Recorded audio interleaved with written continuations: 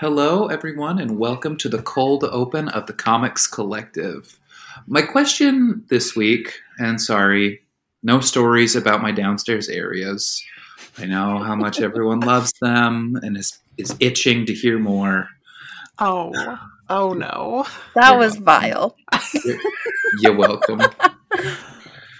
But I wanted to open with kind of a discussion today about what our favorite fantasy things were. It doesn't necessarily have to be a novel. For me, it's going to be a novel because I'm really smart and sexy. But like, if yours is a movie, you can admit that you're a little bit dumber than me and say a movie, but that's going to be okay. I think fantasy can mean a lot of things to a lot of people. And Die, the book that we're covering today, is a huge celebration of not only many of the great fantasy writers of all time and what those stories can mean to us, but the drive with role-playing games to be a part of that story. And so I think, because my real answer will be talked about in depth in the episode, I don't want to get right into it. So I'll talk about a little bit of a runner-up in the Redwall series. I loved those books as a kid. I still vividly remember the cover of Redwall on the hardcover edition that I read. I loved the mix of anthropomorphic animals, swords and sorcery. I liked the setting of the castle. I thought that the story was paced in a fun, serial way that honestly foreshadowed my later love of comic books, in that I liked seeing new characters and plot lines introduced and bringing back old favorites. It was really magical, honestly. And yeah, I love Redwall. I recently, like a couple years ago, picked up the first copy of it for my youngest sister. I don't think she ever read it, but it does exist at my parents' house. I don't think she reads. She doesn't. No. Books are for nerds. Yeah, she don't read. That is very true. Anne, do you... I think I accidentally stole yours. Mm-hmm. Yeah. Yep. Because we're the same person, so of course you would steal my story. Oh,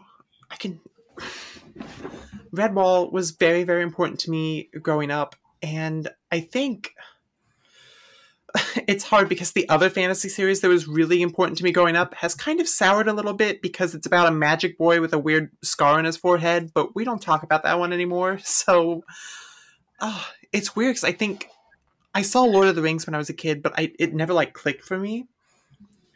And the one that I'm thinking of now, I'm actually going to kind of throw to Lexi, because I know Lexi loves this one too, and it was Stardust. I was just gonna say, Anne, are we talking about another movie that we have screamed over text about to each other? Absolutely. Dude, that fucking movie slaps. It's such a good movie. But, okay, I have to tell, like, a mini story about this movie, because I swear I watched it when I was, like, 5. I'm not even gonna lie. I think I was literally 5 years old. And for the longest time, I was fully convinced that it was a fever dream that I made up, because my whole family freaking they convinced me that it wasn't real, because my babblings about it for years were like, I don't know what you're talking about. Like, sexy witch? What are you talking about? Stars? Like, what? Until I found it on Netflix, and I was like, you bitches better look at this. And my parents were like, okay, you weirdo. Like, it's fine. It's just a good one. It's a good one. Yeah, for anyone who hasn't checked out the movie, which is absolutely fantastic, it's got Daredevil in the lead, Charlie Cox, and Michelle Pfeiffer. Yeah, okay. Michelle Pfeiffer is the sexy witch. Yes, she is the sexy witch. And Dallas, fun fact, Stardust is based on a Neil Gaiman book. That is promising. I've gotten very into Neil Gaiman lately. You've watched it. You have watched it. I have seen Stardust. I watched it with Lexi, and I liked it quite a bit. Mm-hmm. Yeah. Good. Acknowledgement that you have taste. That's your one you get this episode. Oh, good. Perfect. And for anyone who hasn't seen it, it's about this guy who's so madly in love with this woman that he's like, I'm going to go get you that falling star, and if I do it, will you marry me? And she's like, sure, I guess. So he goes and crosses this magical wall into this little fantasy world where the falling star actually turns out to be a living, breathing woman. And the problem comes when you find out in this world, if you get and eat the heart of a star, you basically become immortal. So there's some very angry, sexy witches after her, and he starts falling in love with this literal fallen star. And it's really cute and wholesome. Mm-hmm. And it has a 2-headed elephant for like 3 seconds. And it's fun. And unicorns. And unicorns. And the best pirate ever. Oh, yep. Mm-hmm. Captain Shakespeare. Isn't there a flying ship? Yep, Yes, there Captain is. Shakespeare. And they harvest lightning. If that isn't the most magical thing that's ever happened, I don't know what is. Oh, Robert De Niro. Yep. Queen. I feel like I gotta watch that again. I remember. Dude, you have to. It's Movie such night. a fever dream of a movie. But it's a good one. Okay. So you both are using your pick to talk about the same thing. Mhm. Word. I respect power. it, honestly. Gatekeep.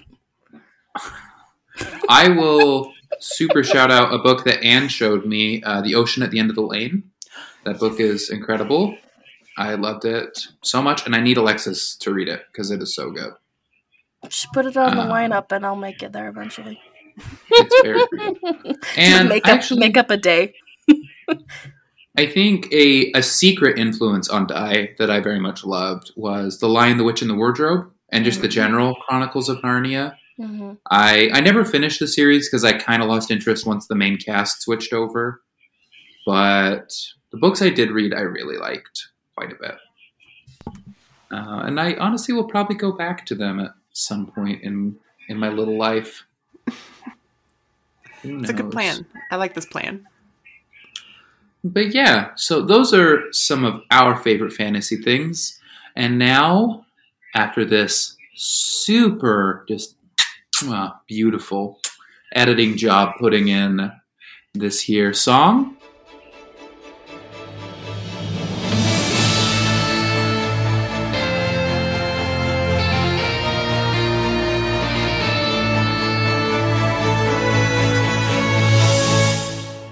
hey everyone.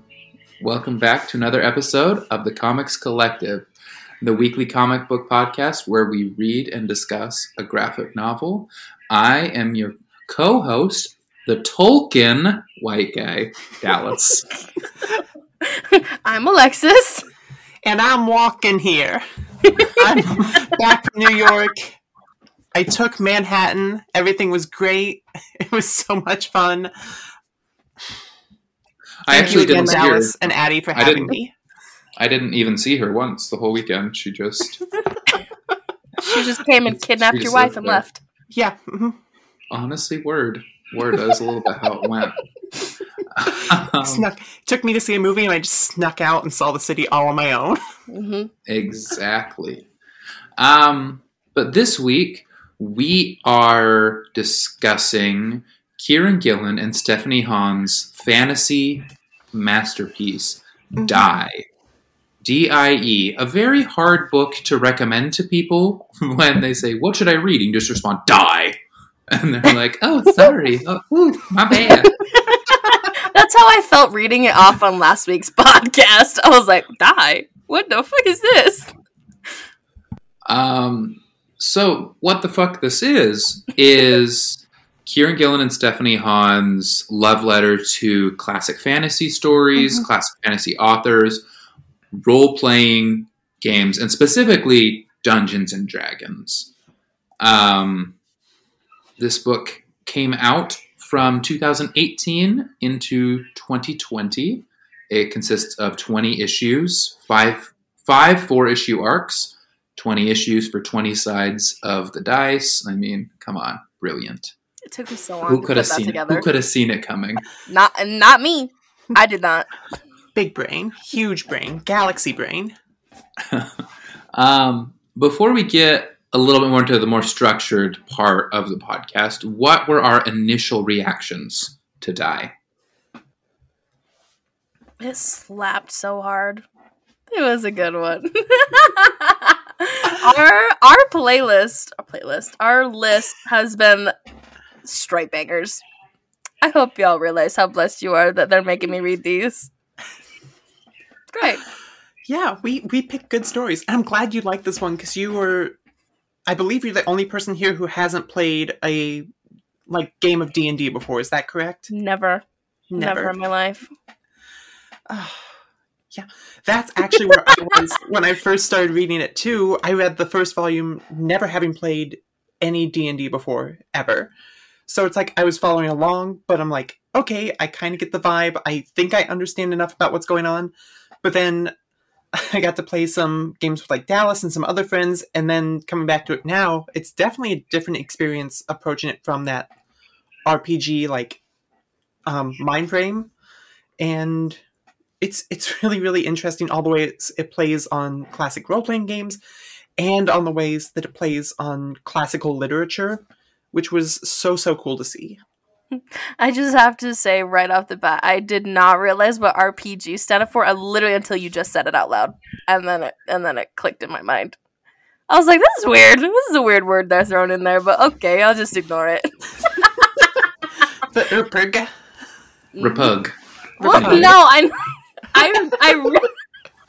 read it as RPG, but as a different definition of that. So I was like, this is really dark, really fast. Alexa's like, oh, missile launchers. Great. Literally, I was like, okay. She's like, rocket-propelled grenade. Excellent. If you knew my father, you would understand. I am a tactical weapon waiting to happen, apparently. How are they struggling with the dragons? They have RPGs. Exactly. I was like, blow that bitch up. What? I don't remember that in the time machine. Exactly. Sorry. Maybe I need to play some Dungeons and Dragons now. Yeah. It kind of made me want to. I'll just slide that in there too. I mean, we play every couple weeks. I am a huge fan of Dungeons and Dragons. Oh, I know. I have been playing since college. My very first semester of college, we were all very depressed little boys living far from home in my apartment. And one of our friends said, should we all chip in on the D&D starter pack and just see if we like it? It's only $60. And if all 6 of us pay for it, it's only $10. We see if we can like it. And we were all like, I mean, we don't have any other friends, so sure. And so on a fateful Friday night, we unlocked the Dungeons & Dragons starter kit, which, by the way, is an excellent product. You open it up, and it has a rulebook. It has a storyline for you to do for the first time that you just get to follow the major points, and it's all balanced and great. It shows you how to make characters. It comes with dice in it for everyone to play. It's literally packaged like a board game. If you're ever I would like to dabble with D&D, it's wonderful. They literally sell board game size box of everything you could possibly need to play with 4 to 6 players. It's very fun. And this has been an ad for Hasbro, by the way. We can play now? I was going to say, does it come with your own elf costume? I hope it does. No. One size fits all. Specifically Santa's elf. It's only a thong. Yeah, so anyway, I put on my green leafy thong and I grabbed those 6 different kinds of dice and was transported. Dungeons & Dragons is my favorite game in the world. Video games, board games, card games, everything included. Magic the Gathering is a close second. Also, from the same company, Wizards of the Coast they own this ass, frankly. But just the things you can do with Dungeons and Dragons is so fun to me. Anne knows, she's been a part of a session that I've ran. If I want to live out the plot of the movie Alien with my friends, I can on a given night. If I want my friends to all come together and help contribute to different layers of an Indiana Jones style narrative exploring a temple, we can.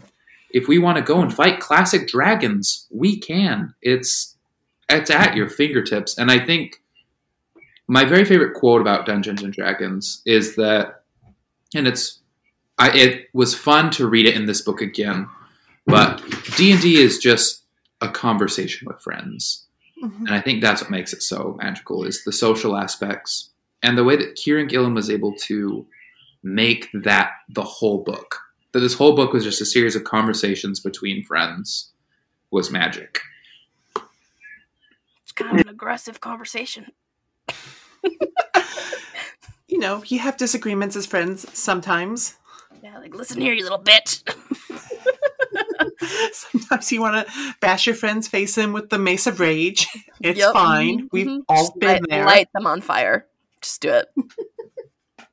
Sick gods on their asses. Yeah. Yeah. Who hasn't? Who hasn't? That's a mood. So, Anne, do you want to describe for our listeners sort of what a rough outline of Die is, and maybe like a quick thing about each of the characters? Because I feel Yes. like that is the solid basis to start talking about why this book is so great. Absolutely. So, if just in case we've lost anyone with just talking about RPGs, let me pull you back into what the story as a whole is like, because it's pretty simple if you look at it from one perspective. If you've seen the movie Jumanji, either the old one or the new one, then you'll understand the concept of playing a game that has very real consequences because it drags you into it and makes you a part of it. This is what that is, except in the context of like a D&D role-playing game. There's these kids who start this game when they were very young. They get trapped inside a fantasy world for 2 years, come back on the other side, can't speak of what happened. Some of them are missing limbs, some of them have been changed, and one of them is missing. And this continues for several years until the group is eventually brought back together by the reemergence of the die that they used to play this game to begin with, and they are sucked back in to quote-unquote finish the game that they started so long ago. And there's a lot of elements of Jumanji in there. There's a lot of elements of Stephen King's It. If you're a fan of that story, that was also an influence going into this one. And we have our core 6 characters who are Ash, who is our de facto lead. Ash is a man who in the game whose avatar is a woman who's also named Ash, and she in the game is a dictator. Is it a no, it's a director, right? No, it's Dictator. It's a dictator? dictator. Okay, yeah. She dictates what happens in the game. Everything she says, she can make people obey her. Like if she says, like sit, you have to sit like a dog, because that's how she rolls. She determines the rules of play. There is her sister Angela, who is, how is she described in the book? Like a techno. She's got this very Tron feel to her. They said that she was an elf if that elf was designed by the creator of Cyberpunk. Love it.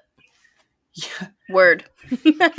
That was, I think that was my favorite. I think her design is one of my favorites in this whole thing. I feel very seen by Angela, but I'll get into that later.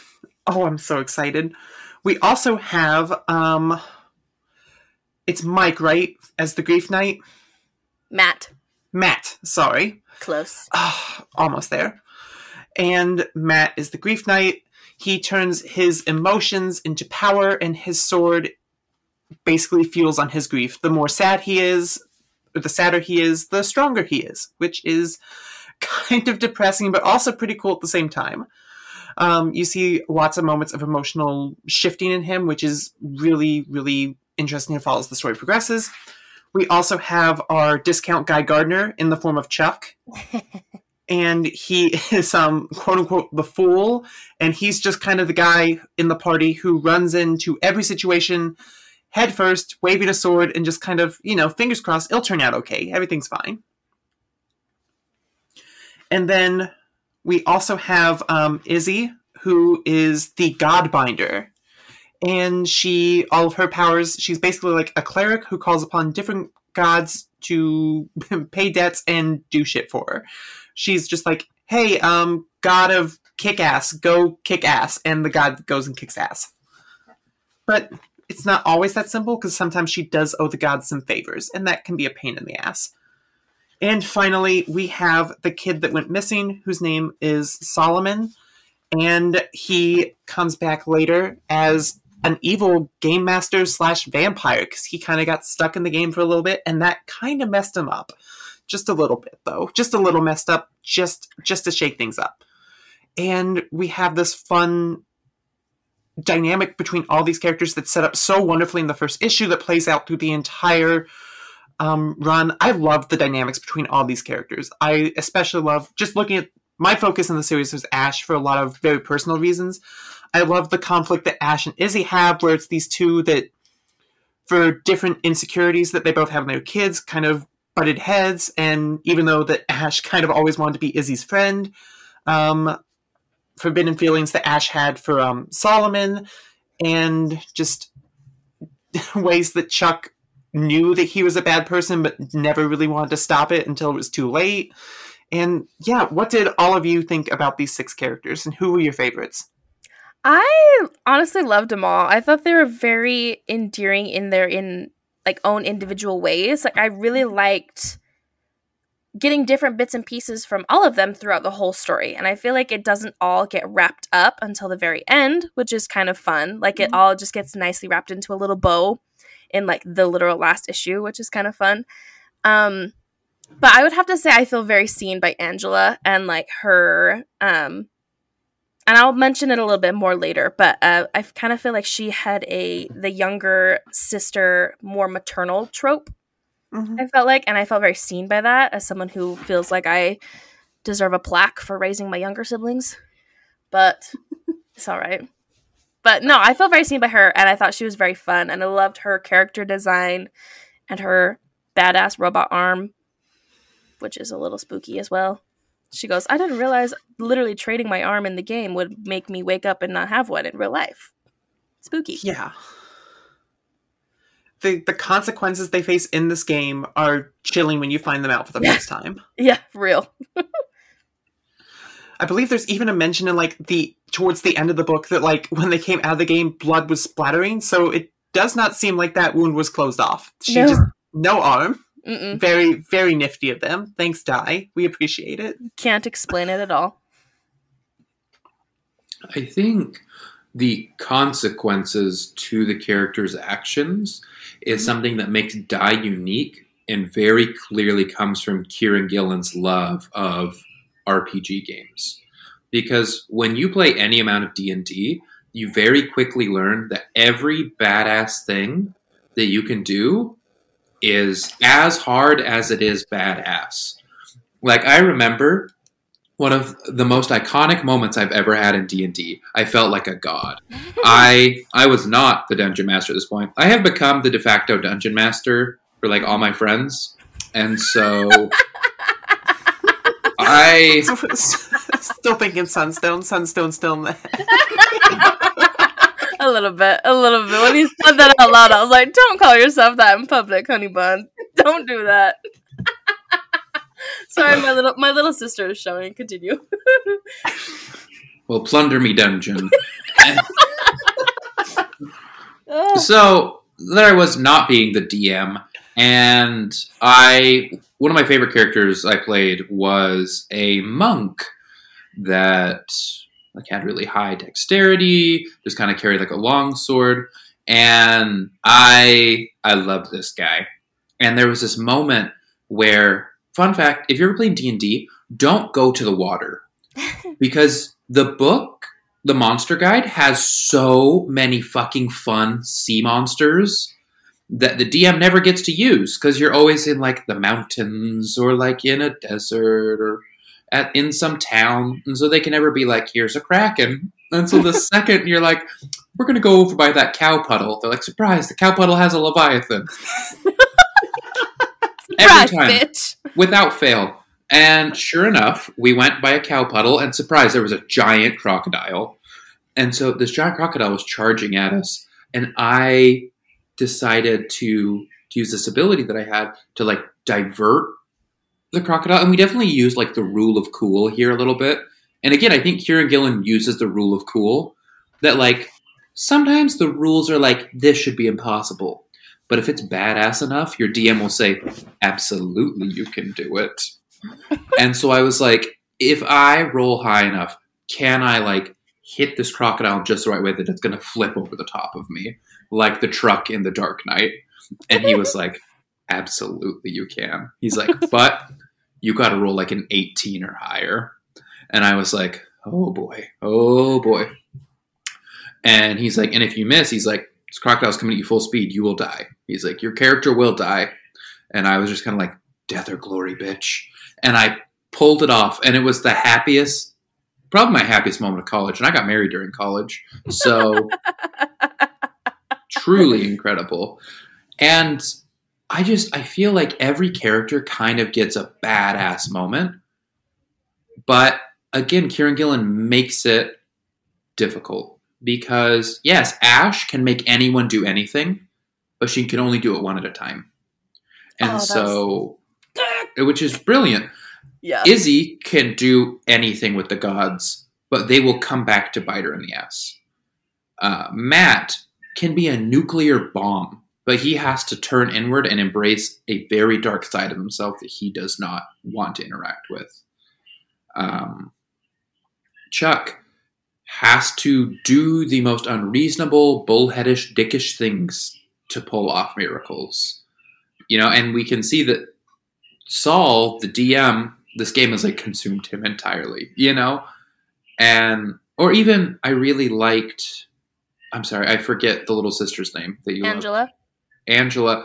Angela basically has to be an addict to be what she wants to be. She has to like go get her daily hit in order to play the game. And so it's just the checks and balances of Die are fascinating with these classes. And it makes me very excited. Kieran Gillen is currently writing, all through the publication of this comic, he was running a beta of Die, the RPG, where you could go and you could play it and send him notes like, this works great, this doesn't work so great. And he is finalizing writing out the player handbook and the monster guide. And I am signed up to get the notification the day that it becomes available. So I can Okay, so we're all playing. Yeah. Well, that's what I'm hearing from this. This is clear. Yep. Deal. But I love those instincts in a fantasy story because at the end of the day, a lot of fantasy stories, they have these big triumphant moments, but they don't always have the consequences that Die had. And I think in those consequences, we really meet our characters, if that makes sense. Mm-hmm. Yeah. And it keeps the stakes real through the whole thing. Like, I think about just the first volume, the first arc they have. One of the things they do to try and end the game and get rid of Solomon, who starts off as the big bad in Volume 1, is they sacrifice Glasstown, which is one of the safe places in Die. They let Eternal Pressure come in and just completely destroy everything. They take down the defenses, and they realize very quickly that was bad because now that they have access to Glasstown, the end game starts for Die. So they took out who they thought was the big bad, but they actually gave the real big bad the keys to the city, literally. So I thought that was a really great way to handle that, in that the things they do actually progress the enemy's agenda just as quickly, and it keeps the game going because of their actions. So, Lex, my question for you, there's no way that I can read this book without just seeing it as an RPG game. Mm-hmm. So you, as someone who has not played a tabletop RPG game, how do you feel like this works as a fantasy story? Honestly, I know you love the genre.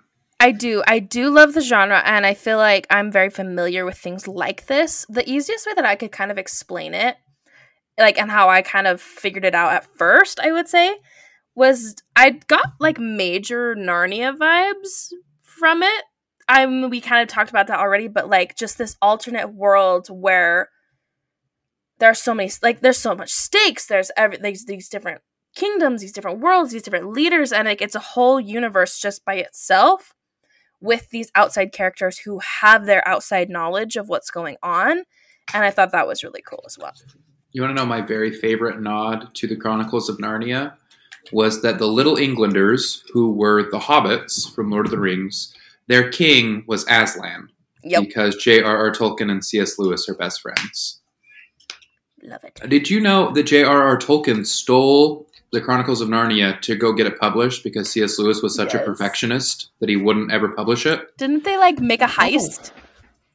Yeah, so there was a group of friends that were all professors up at Oxford, and Tolkien published Lord of the Rings, and it was a success. And the other friends who are lost to history now, at least to my history, but they published books and were successful. But C.S. Lewis had like major imposter syndrome and was like, my book's not as good. And so half of the group of friends distracted him while the other half snuck into his house, stole the manuscripts, and just went and took them to a publisher. We're like, it's done, CS. Do it. Oh my gosh, why am I the same person as C.S. Lewis? It's fair. I do like that J.R.R. Tolkien's one note for C.S. Lewis was, don't you think you're hitting him a little over the head with the Christianity? And, No. and I want to turn to J.R.R. Tolkien and be like, have you read Return of the King? It's like, your whole third act is the resurrection king. He's like, Go yeah, off. but it was smooth, right? It was stealthy. Yeah, he's like, Stuck I it. buried my Christianity under one layer. Yeah, so something... Oh, you Oh, go. I was gonna say, Dallas, who is your favorite out of the group? I mean, Oh, yeah, you never answered that. I think Ash is really compelling, obviously, but this time through for me, I found Matt to be really compelling Okay. Mhm. because, well, I don't feel like I suffer from chronic depression. I've spent a lot of time with like my psychology minor and then just personal interest studying mental health trends, perceptions of mental health in the modern world. And I found it really interesting to make the most powerful character someone who has to embrace negative emotions that Western society teaches us to shun. Because I think in our efforts to recognize and destigmatize, in quotation marks, mental health issues, we have also very much put a good and bad on certain emotions. Mhm.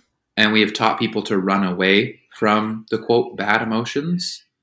And something that I have been really fascinated in recently has been the positive aspects of embracing negative emotion in the same way you do positive emotion.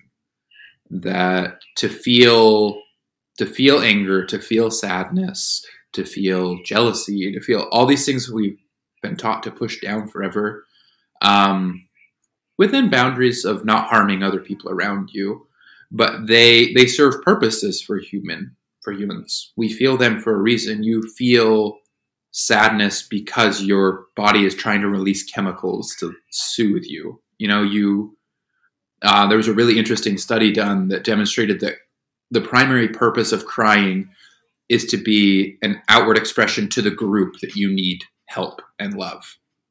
That like we literally have something built in us to say like, please help me, I need you. And it was really interesting for me. I worked really hard to not get angry. It was interesting though, the psychologists today are pushing towards the fact that anger can be a self-esteem emotion that is you saying, I deserve better than I'm being treated right now. And so, like, again, as long as you don't lash out and put someone else down, it is perfectly valid to be upset about something and say, I deserve better than this. And so I really like the idea of the very most powerful character in the game, in my opinion, being someone who had to wrestle with sadness and anger. And then I like the triumphant moments at the end of saying like depression is a liar. Because at the end of the day, it's easy for me to talk about embracing negative emotions because I don't feel like I experience chronic periods of those emotions, you know?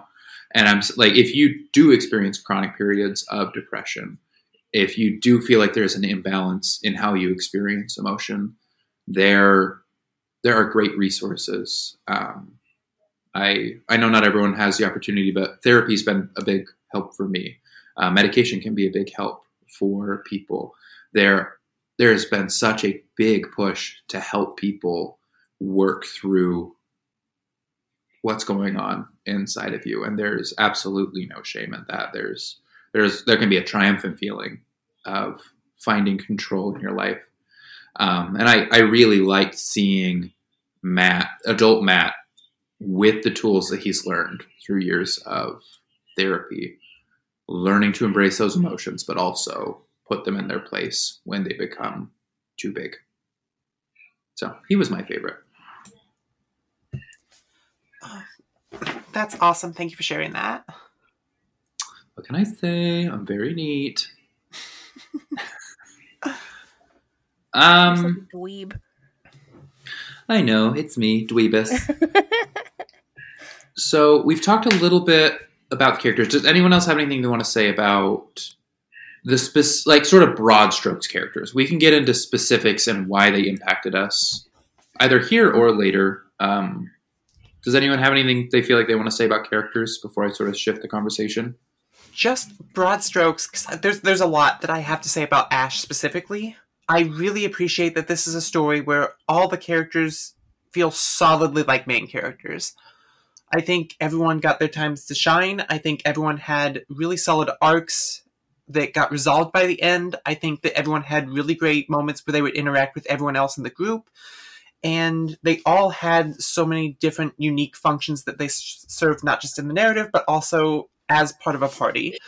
I thought that getting to see different talents and different sacrifices that they make along the way was really, really awesome. And it feels like no one's like an afterthought. And even we get development later from characters like Solomon, who starts off as such a kind of just like the mwahaha, I'm the generic DM bad guy. And we get to see a lot come from him as the story goes on. And it's such a masterfully crafted story to be, especially with the goal of being finished in 20 issues exactly. It was not a single page was wasted. And I think that's a sign of a true master. I absolutely agree. Any more broad strokes from you, Lex, before we move on? I don't know. I definitely agree with Anne. I feel like every single character was interesting in their own way, and I also have to say that every single one of their costumes slapped as well. If I had any of them, I would be like, yeah, all right. Ash is a bad bitch. Just gonna say it. I think that's a really great transition into talking a little bit about Stephanie Hans and the design of the world of Die, the artwork of Die, the color work of Die. Lexi, this is a pretty different art style than what we've seen before. How do you feel about Stephanie Hans? I loved this. I loved it. I love the freaking... I just have to honorable mention to Ash's Phantom of the Opera masks. Good for her. It's a woman of taste right there. Just the single eye mask. I'm like, yeah, that's how you know you're dark and brooding right there. But I don't know.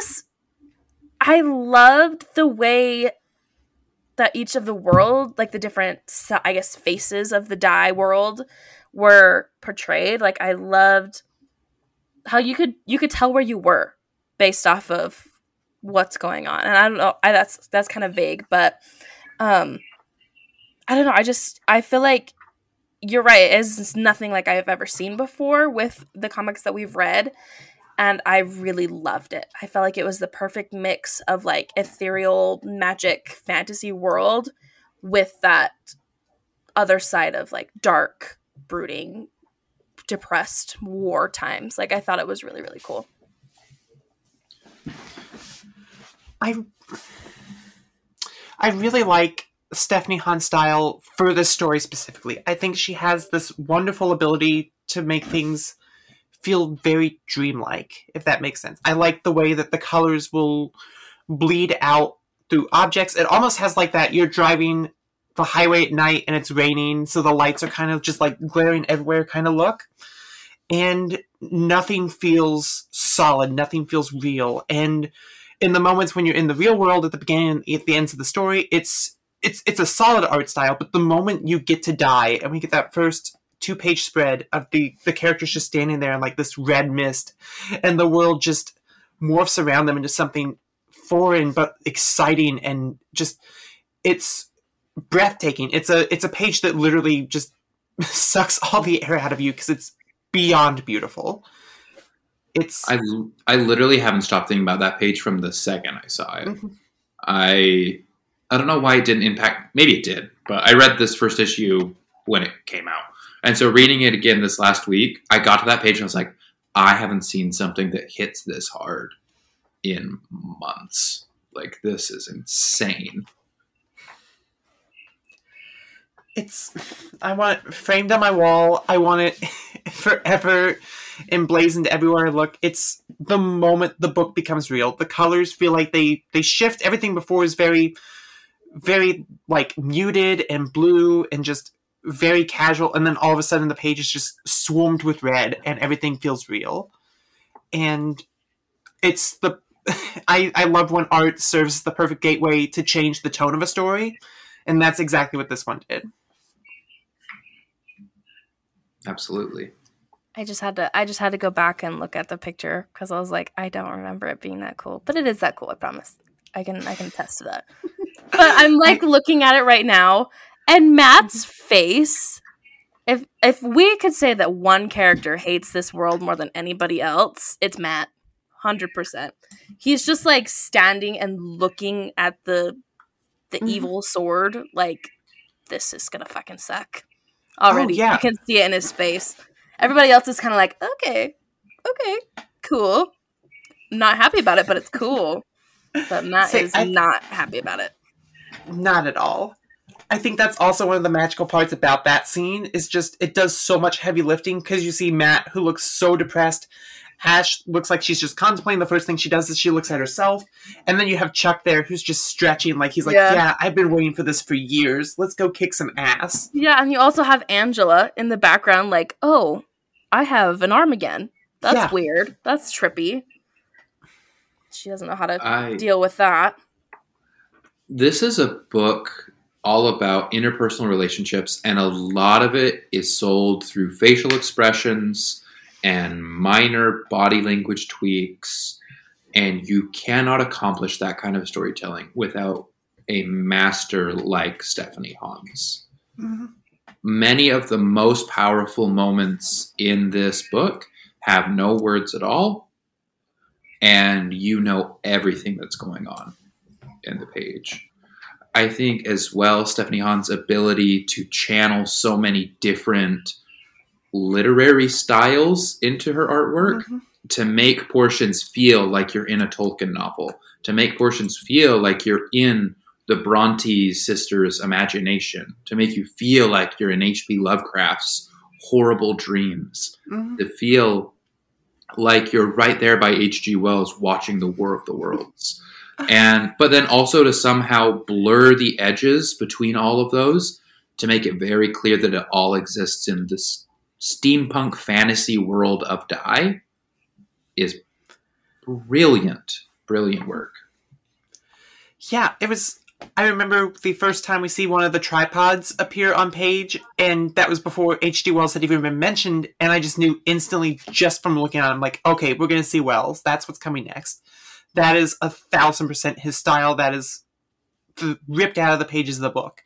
But it doesn't feel like it's out of place in this world. And that to combine all these into one just hodgepodge of the perfect literature stew, I guess, is just phenomenal. And I don't think people understand how much work an artist has to put in to making stuff like that happen. Because they have to be able to extract all these emotions, all these tones, all these themes just from a single script. And communications back and forth with the author, it's so much work that they carry on behind the scenes that I don't think they get enough credit for.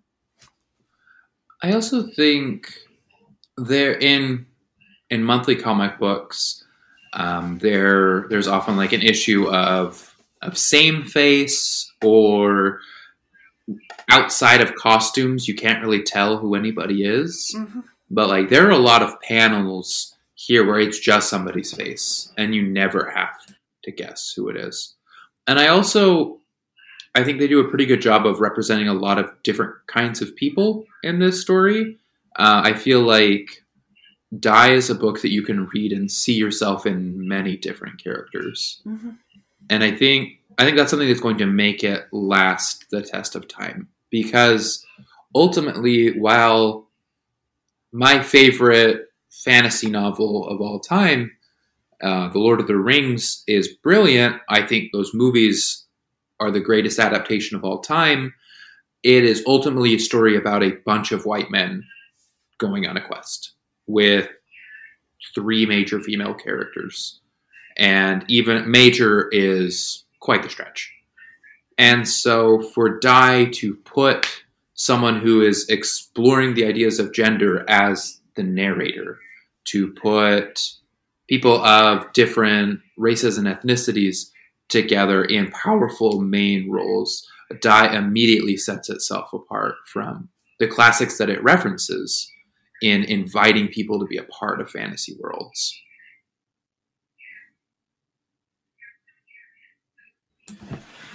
I completely agree. And there's a lot in here that's handled very, very well. Like, it's...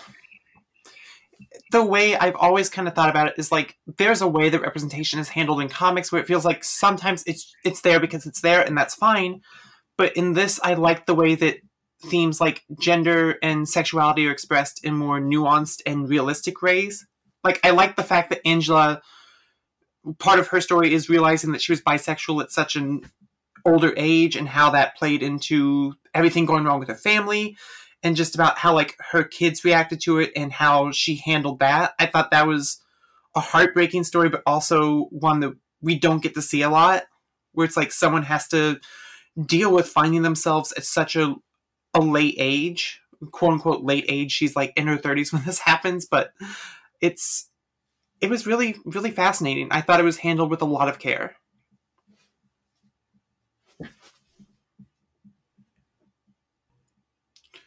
Sorry, I was muting myself and unmuting myself like 6 times in a row. That was my bad, everyone.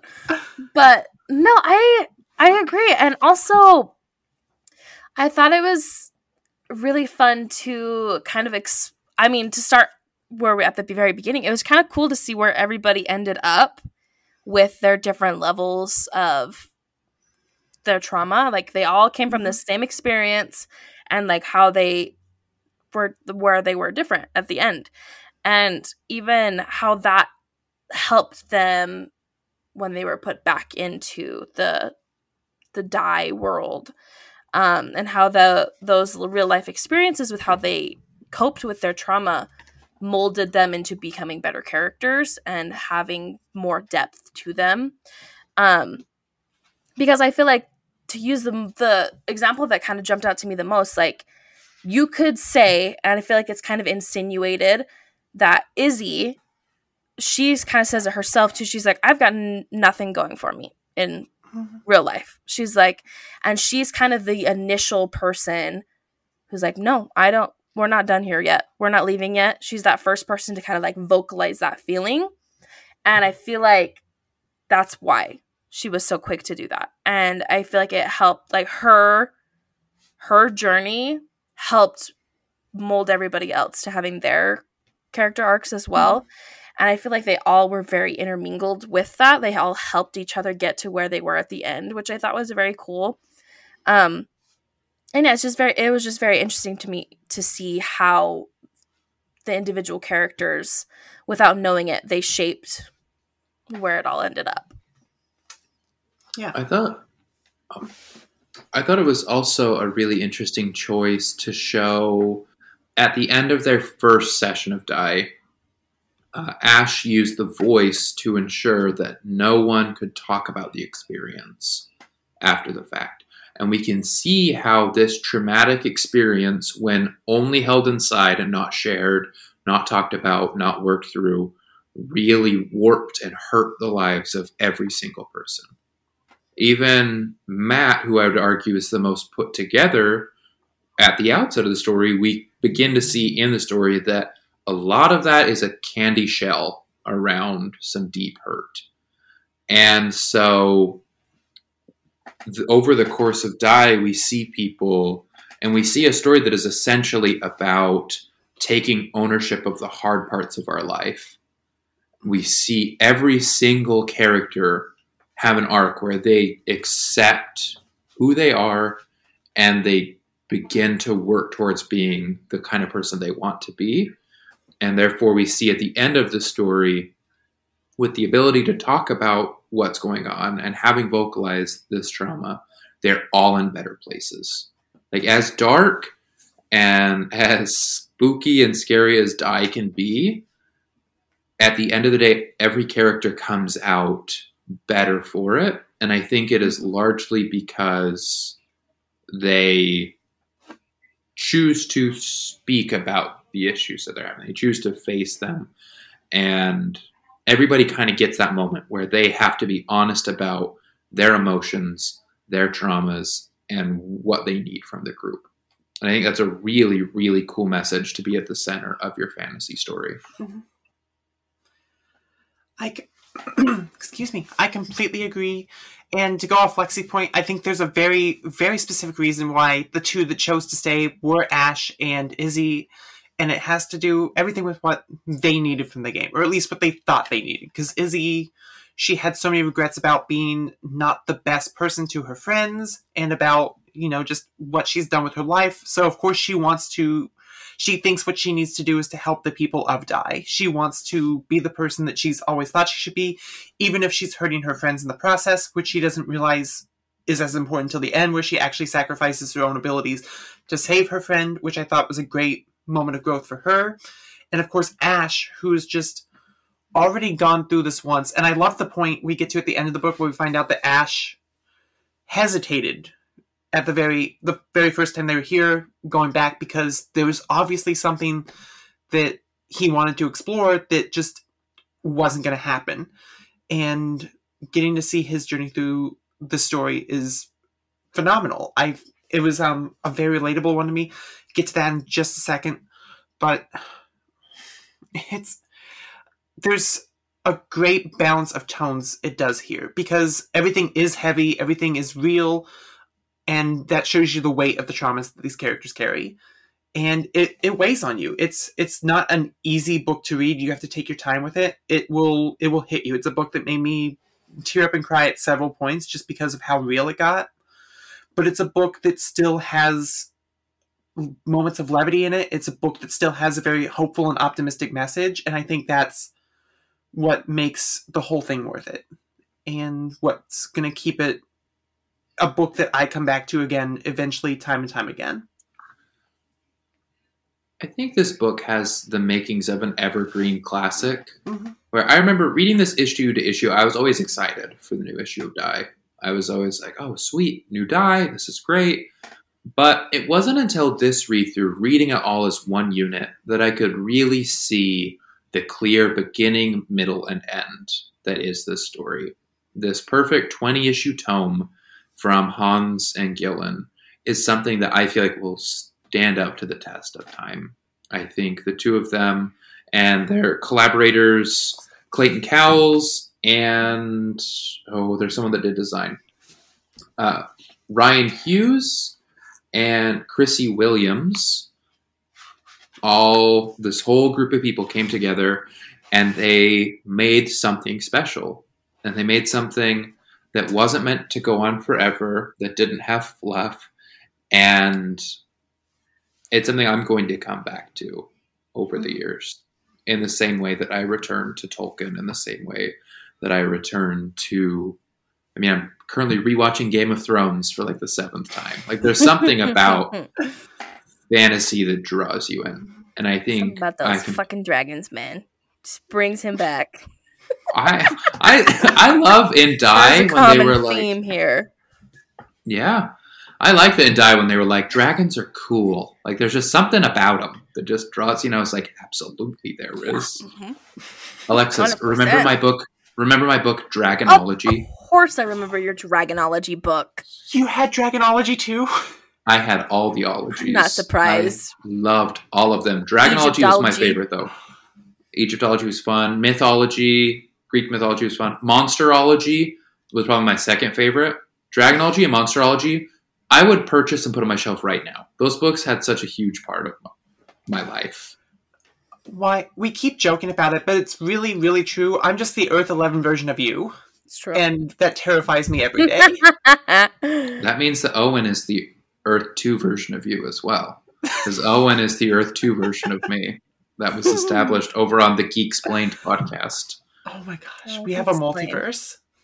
The multiverse of madness. Shut up.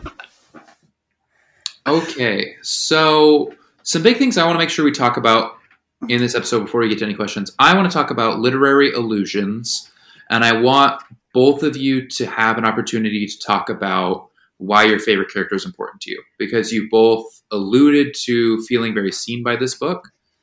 What order do we want to do that in? Let's do. I think literary illusions first, and save the fun connection stuff for the end. Okay, Yeah, and then we'll I agree. get into the listeners' questions. Are there any other things you two want to make sure we hit before that we? sounds solid to me.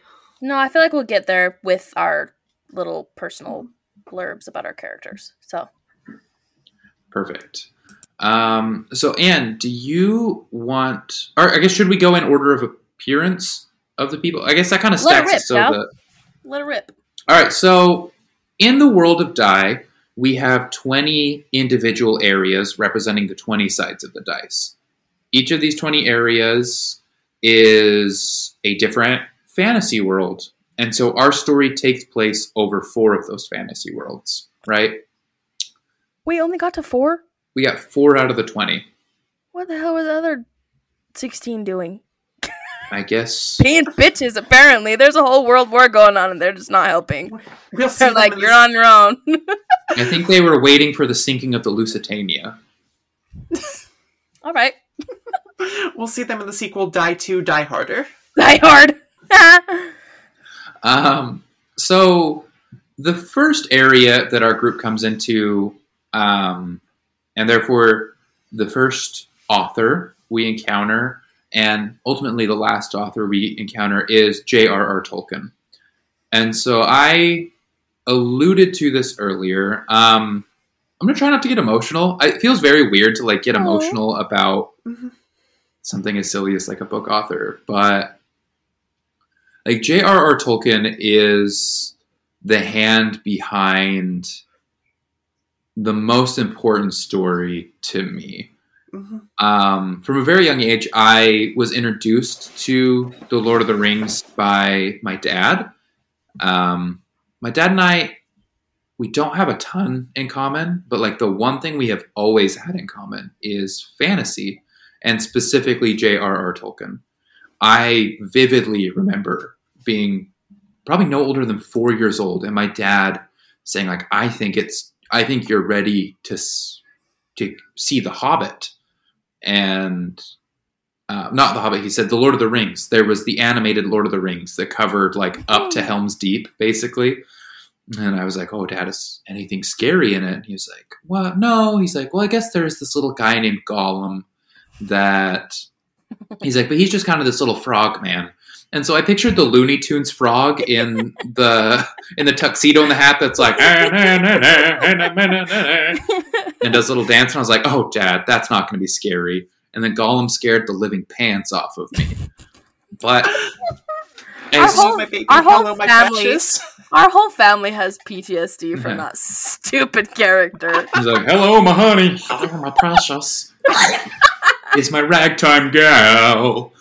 And as scared as I was of Gollum, I was immediately enamored with this world.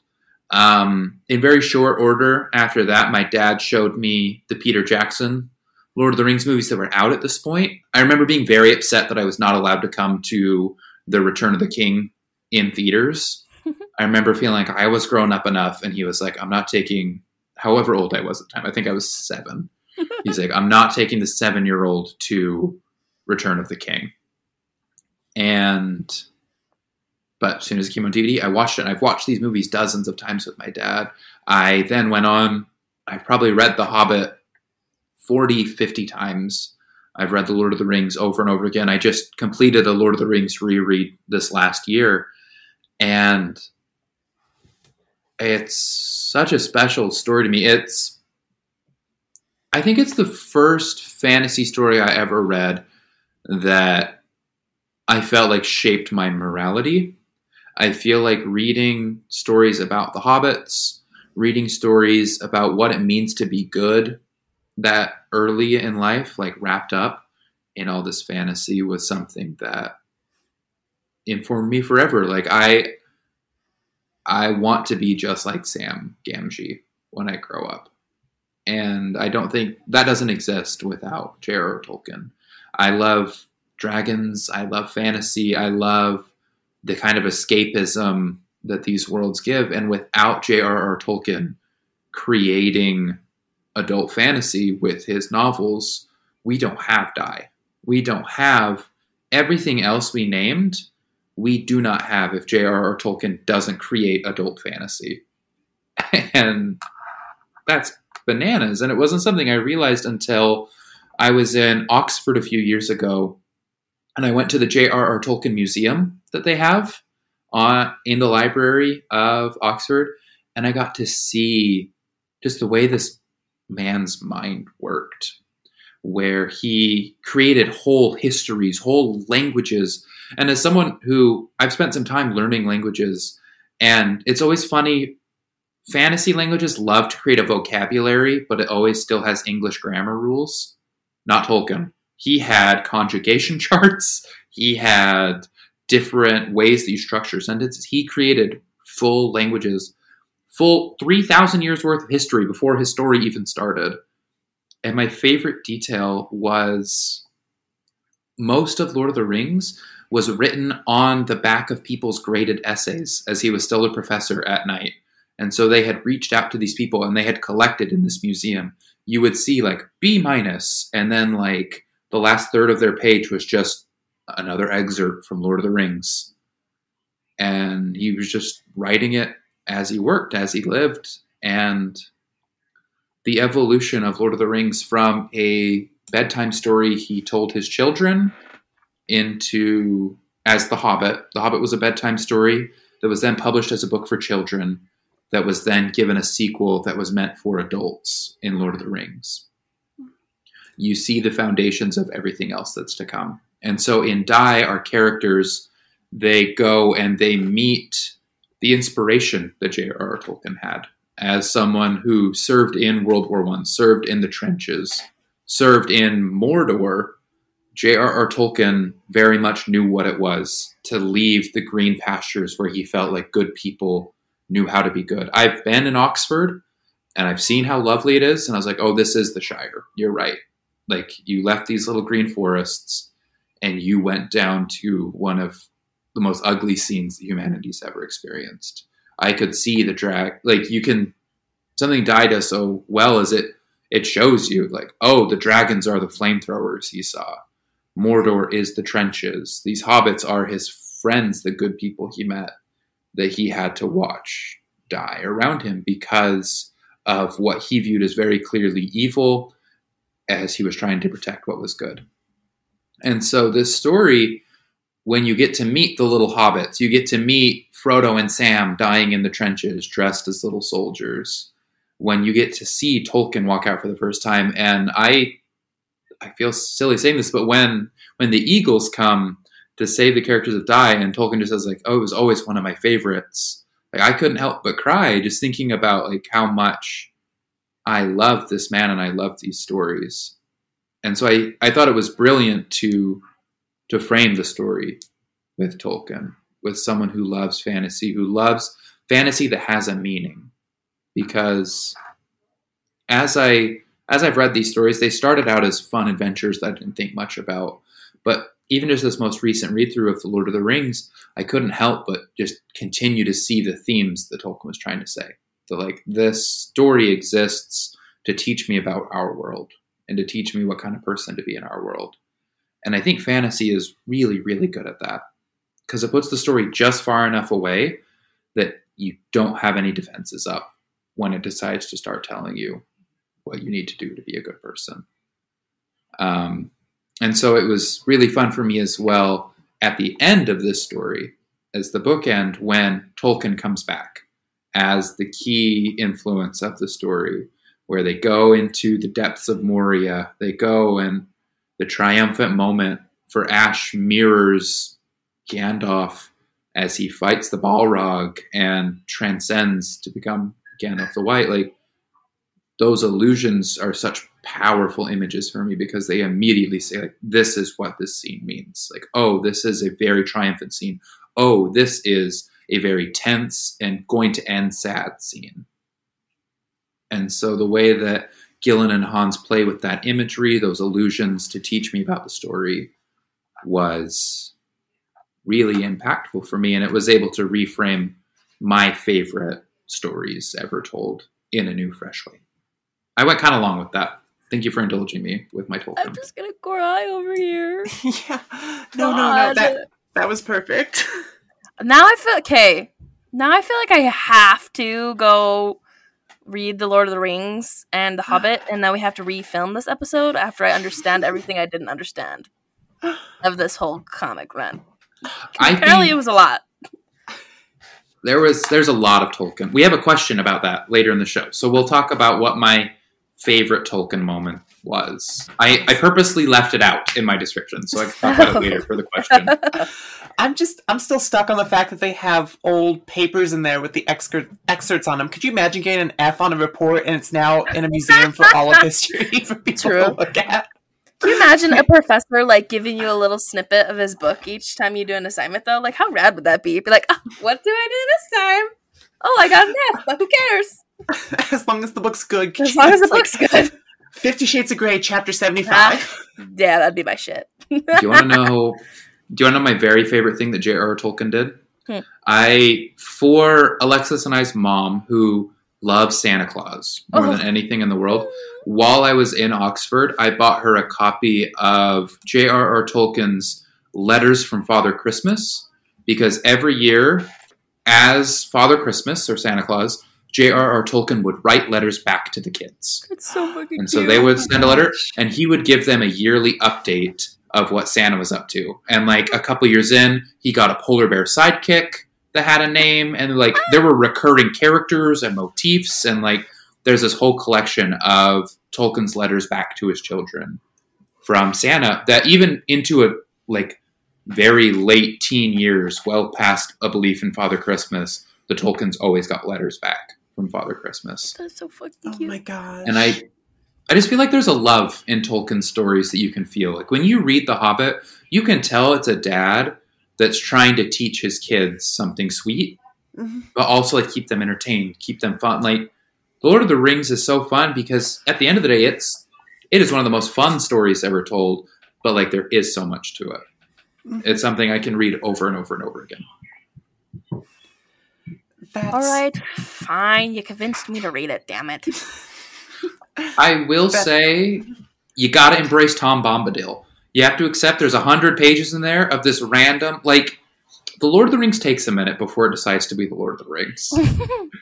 So basically, Frodo, they're like, Frodo, the ring, it's so important. It's the end of all humanity if this goes wrong. And Frodo's like, damn, I'm gonna smoke a bunch of weed on my porch and take like 17 years to sell my house. But once that's done, for sure I'll go. And then he goes, and the first thing they do is they hit this forest, and this guy comes out and he's like, dinkle, dinkle, hinkle, doongle, I am Tom Bombadil. Okay. And the hobbits are just like, wow, look at us, we're dancing with Tom Bombadil. And you're a little bit like, what is happening? What is going on? And Tom Bombadil's like, I'm the spirit of the forest. I'm Tom Bombadil. Beep-a-dee-doo-dee-doo. And then the hobbits are like, this is what we're doing it for. And then the Lord of the Rings starts. And that's like 150 pages in. God. Okay. Oh my okay. gosh. You do. At this point, this many read-throughs, I love Tom Bombadil. I get to him and I was like, I know what's to come. It's great. Let's enjoy this sing-songy weirdo from the woods. You're like, I'll allow it. Continue. Exactly. He's the Jar Jar Binks. Oh, Lord. Except he rules. Excuse you, Jar Jar's perfect. Jar Jar doesn't? What also rules about Hello? Tolkien is he skips the battles. It's the funniest thing in the world. Tolkien has no interest in war at all. He'll be like, and then they all pulled their swords and I don't know, some shit happened for sure. Anyway, this is what they all felt about it after. Let's talk about your feelings. All right. My favorite is in The Hobbit, Bilbo. They literally build to the War of the Five Armies. And then Bilbo gets knocked out in like 30 seconds and then wakes up and it's like, by the way, the war's over. And it's like, Tolkien, Tolkien, you king. You truly just do not give a shit about writing a war. Oh, it's very funny. Which, you know, from someone who's in a war, understandable. Yeah, like, the guy doesn't want to relive. Yeah, he don't need that.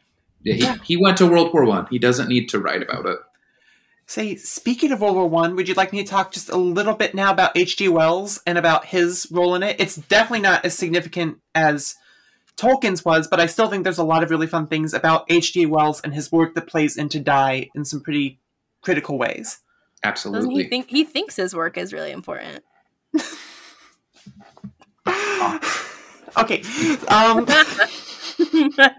will not take H.G. Wells slander on this show. It was said with love.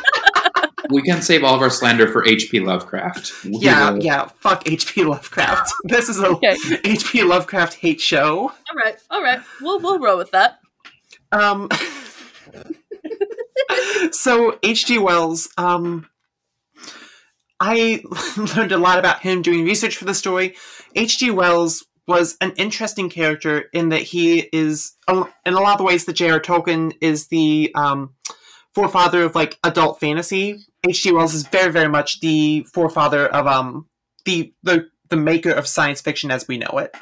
We had Jules Verne before him, who was very much pre-science fiction, but H.G. Wells dove straight into it. His first novel was The Time Machine, which plays a pretty significant role in this movie. He was a scientist by nature. He worked very, very hard to get the education that he had. And he was very much a person who took his scientific knowledge, theories of evolution, and different aspects of science like that, and implemented those into his work. The Time Machine is one of my favorites. I love the fact that it's a book that takes a look not just at like the future of humanity and follows up like what would evolution look like for people 40,000 years down the road, and we get this fun little bit where there's a group of humans living above ground and the subterranean warlocks who just want to eat them. The Time Machine is some crazy stuff, and it's crazy. They often, a lot of people kind of referred to H.G. Wells as a prophet because he was so smart that he could predict so many things that were going to happen, and he wrote stories, so many stories, trying to tell people, please, God, no, don't let this happen. Like, they talk about it specifically in Die. The book they reference there is called Little Wars. It was basically a war game that he made to show people, like, this is how bad war is going to get if the Great War happens. It's like, this is going to be the war that ends all wars. Let's not do it. And yet the war still happens anyway. And that's one of the things that the H.G. Wells in the book gets really upset about, because this is a version from before the end of his life. But he would continue trying to stop shit as it was happening. There was a point where he was very, very much aware of the rise of Hitler and fascism in Germany. He was very much anti-nationalist. He was actually a socialist, and he's actually a pretty cool guy. He was pretty pro-woman, and he was very sex positive, which was very, very not okay back then. He had this crazy idea that one day sex is going to be something that men and women both enjoy and want to do. Crazy. It's absolutely unheard of. And I'm really looking forward to that day. I hope to see it in my lifetime. We're getting there. We're getting there. And it's funny because he wrote so many papers hoping that stuff like World War II wouldn't happen. And he actually predicted stuff like the use of nuclear weapons and atomic warfare very early, I believe as early as 1913. And it's almost like one of those, you often meet your destiny on the road you take to avoid it, because some people have cited the fact his early works with talking about fictional weapons of mass destruction as real life influences on the real weapons of mass destruction, which is kind of terrifying to think about. He actually reached a part in his life where the older and older he got, the more and more depressed he became, because he realized that he was predicting all this stuff in his works and people just were not listening to him, when he found out about like the concentration camps at the end of World War II, he was just devastated at like the atrocities we could inflict on each other, and he was very much of the opinion like we are going to doom each other in the end. He went from being a futurist with like an optimistic viewpoint to very much being like a futurist with a more nihilistic viewpoint, just as he saw all these things he hoped wouldn't happen come to light. And I think that really goes into the role he plays in this book, where he shows up to confront Ash and tries to get her to stop what she's doing and trying to save Dai, only to realize that everything he was trying to stop has already started. And by the time he goes to try and confront it, it's too late. And by the time he takes off in his time machine in the story, and by the time we see him again, he's already done. He's already beaten. And he's, once again, too late to stop anything. And I thought that was such a bittersweet revelation that comes very much on par with his entire life's work. He was such a fascinating character who just was heartbroken by the fact that his word didn't seem to get through, and he didn't get to stop any of the things he wanted to, and completely understandable. If I dedicated my whole life to trying to make sure people didn't do stupid shit, and they went and did that stupid shit anyway, I would probably be pretty bummed. Yeah, I agree. So you said your favorite H.G. Wells is The Time Machine? It's either... I love The Time Machine very, very much. I also like The Invisible Man, and War of the Worlds is a classic. That was also another fun thing that he predicted. In War of the Worlds, he very specifically talks about the panic that would have happened if aliens were to invade, and then after the Orson Welles radio broadcast, where they broadcasted a radio play of War of the Worlds like it was an actual real thing that was happening, and America just freaked the fuck out. H.G. Wells actually thought it was the funniest thing, because he's like, called it. I knew that's exactly what they do. And he's just like, it's the dumbest thing I've ever heard of, but I called it. That's super funny. So Tolkien gives us the framework of fantasy worlds. H.G. Wells gives us the sort of, you may reap exactly what you sow, even if you don't expect it. And the mechanics and sort of the brains behind RPG games with his book, Little Wars. Next up on the list of creators that influenced Dai and exist in Dai are the Brontes. The Bronte sisters were some of the only women admitted to the Certified Genius Club of the 19th century. It was a bunch of men, and then these little women were dubbed geniuses at their time. And so the Brontes, specifically 3 sisters and the 1 brother, are cited as some of the very first people to have vocal role-playing games with their shared narrative and story titled Glasstown.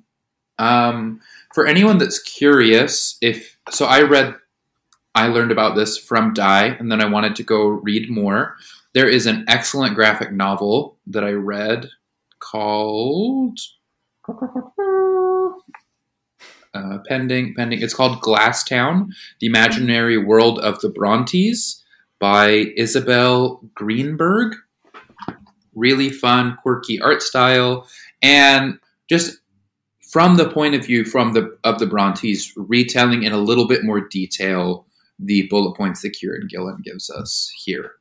But the Brontes, basically, after the death of their 2 oldest sisters, decide to escape into a fictional world where they create a number of characters that they get to interact with, they get to play as, and they, as siblings, had this shared world that they just furiously wrote. There were thousands and thousands and thousands of pages of little notes, little poems, little interactions.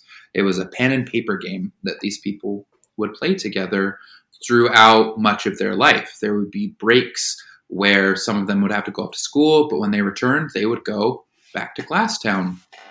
And something that I found really interesting about the creation of Glasstown was the idea of literary illusion within Glasstown. And so, reading the snippets of Glasstown that still exist, it became very clear the stories that influenced them, like Gulliver's Travels, like the Old Testament, like the works of Jules Verne. You can see the little bits of influence in their Glasstown, but then you can also see the human truths that have fascinated people forever. There are stories of war, conquest, suppressed peoples. There are some pretty biting criticism of colonialism from a bunch of British children in the early 19th century. I was like, these literal children are like, damn, we should give these lands back to the indigenous people. And I was like, you are 200 years ahead of your time. Woke, as the kids say. Hell yeah. Bunch of woke Brontes. They also wrote some of the most compelling, like, love triangles. I caught myself getting caught up in the love triangles of Glasstown. As I was like, ugh, Queen, you deserve so much better. And I was like, an 11-year-old wrote this, and I am in it. And so it's really fun to see human interaction and literary illusion baked into the very first role-playing game, essentially. The Brontes very much played an influence on the creation of games like Dungeons & Dragons, or even just the popularization of fantasy in a very similar way to what Tolkien would do years and years, decades later. I think they very clearly influenced Kieran Gillen in so much that he puts Glasstown, and Zamorna, the vampire prince guy, he's from there too. He takes literal places and characters from the Brontes and places them into Die. And I think as well, the instinct of the Brontes to take their favorite stories from everywhere else and cram them all together is very present in Die from Kieran Gillen as well. So again, what's left of Glasstown is by no means all that was made, but we are aware of the creation of this by the Brontes, and what still does exist is pretty compelling and very funly retold in the graphic novel that I cited. So that is the Brontes and their influence on Die.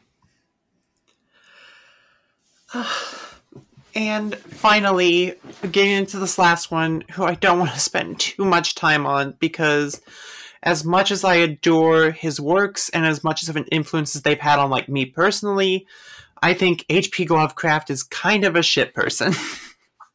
Pretty established shitbag, for sure. Pretty established shithead. Definitely, cool. Like, in terms of character traits, definitely, like, F-tier human being. Trash tier.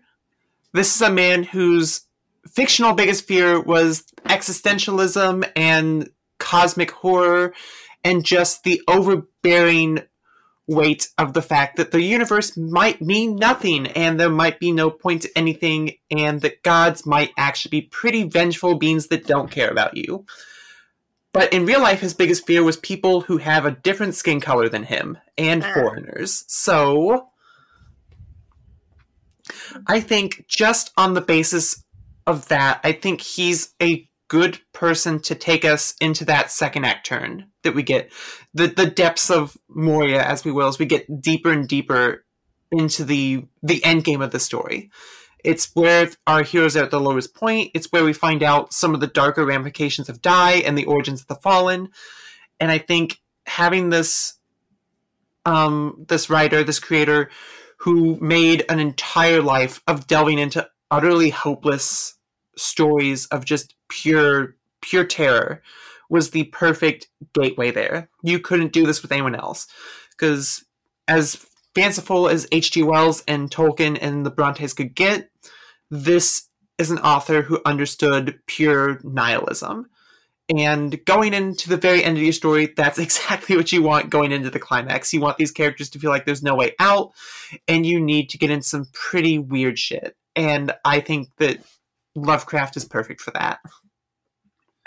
I agree. I I love the works of H.P. Lovecraft. Lovecraftian horror is one of my favorite things. Yeah, chef's kiss.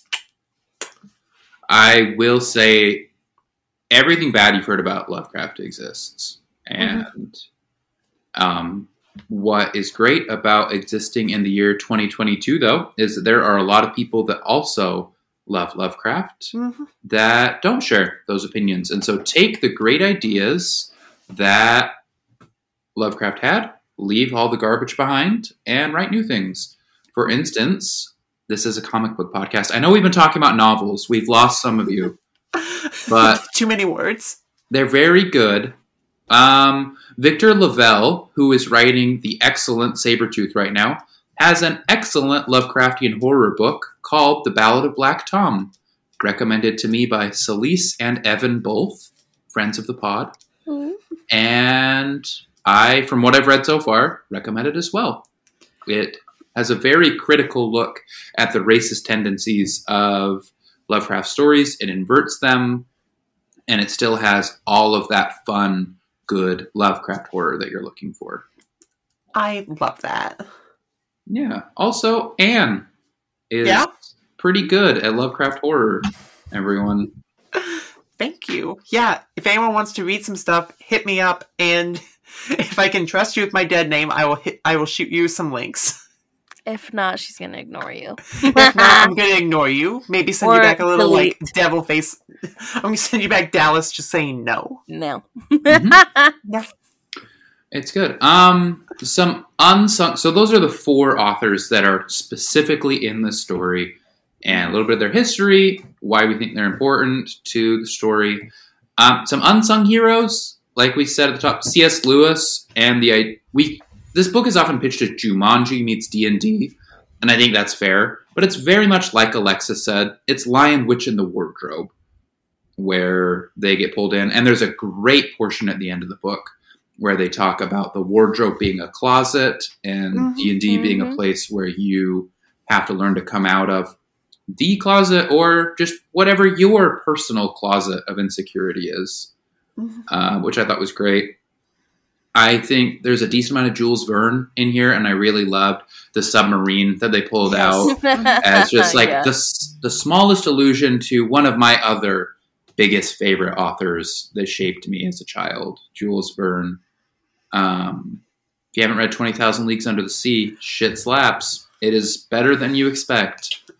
And then finally, I think the middle parts with Izzy and Ash in Angria, as much as it is totally influenced by the Brontes, I think there's also a healthy dash of George R.R. Martin in there, and the politics of Game of Thrones. And so those are 3 of the authors that I love that I also feel like were present here. And I think just before I turn the time over, I want Alexis to talk for like 10 straight minutes because she just endured us being nerds. But I do want to say all of the best comic writers are very well versed in all other kinds of media.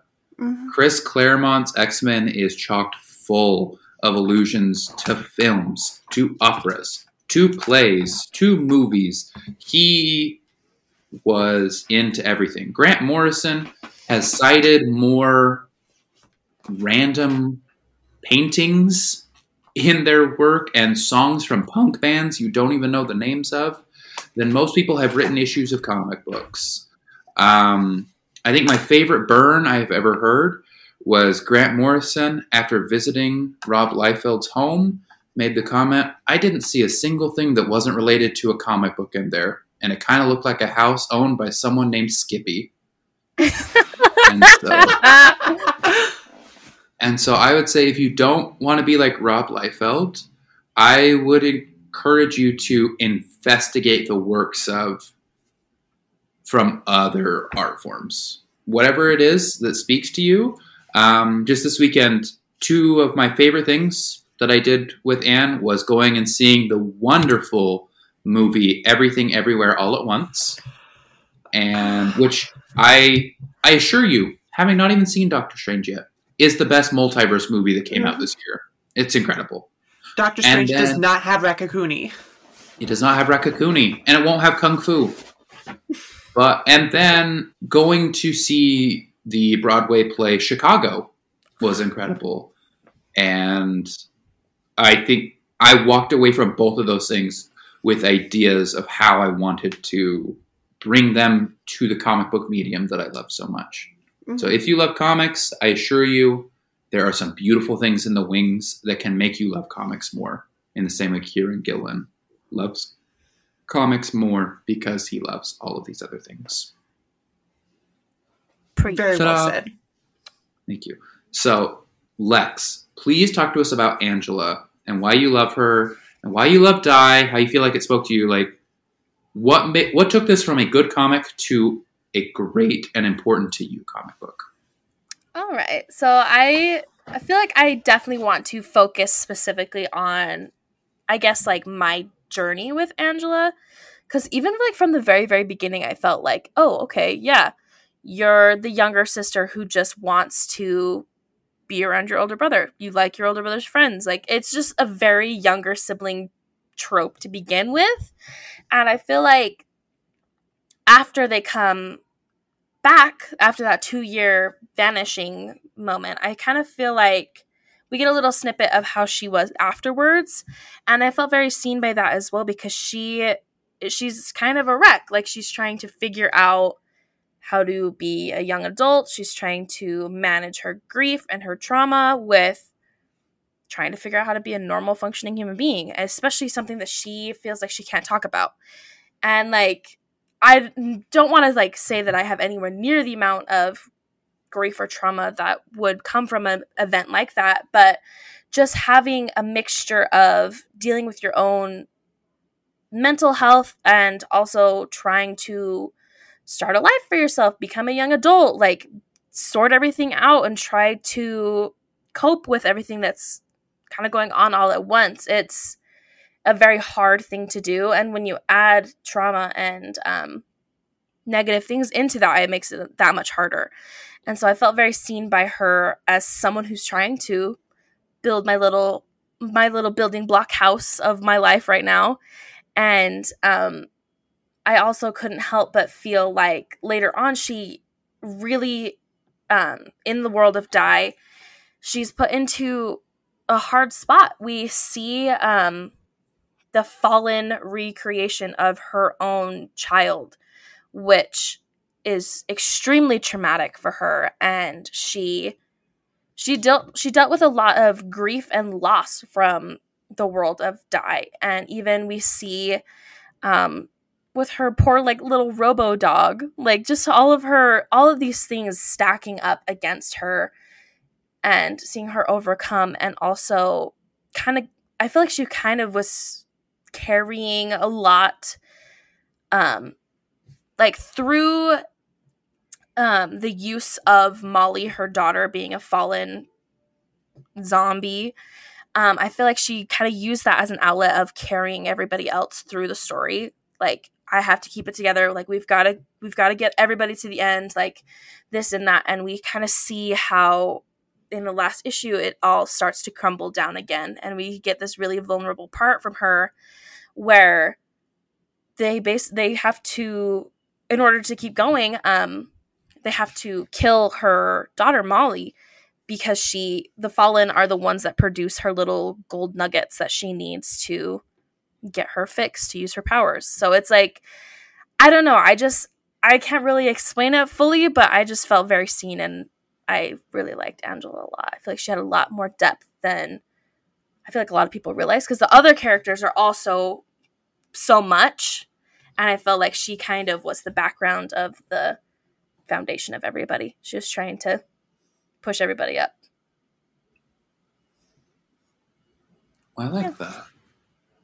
Do you feel like it was true to your experience as like a younger sibling that while you have just as compelling of a narrative going on, like sometimes doesn't feel like the story is as much about you?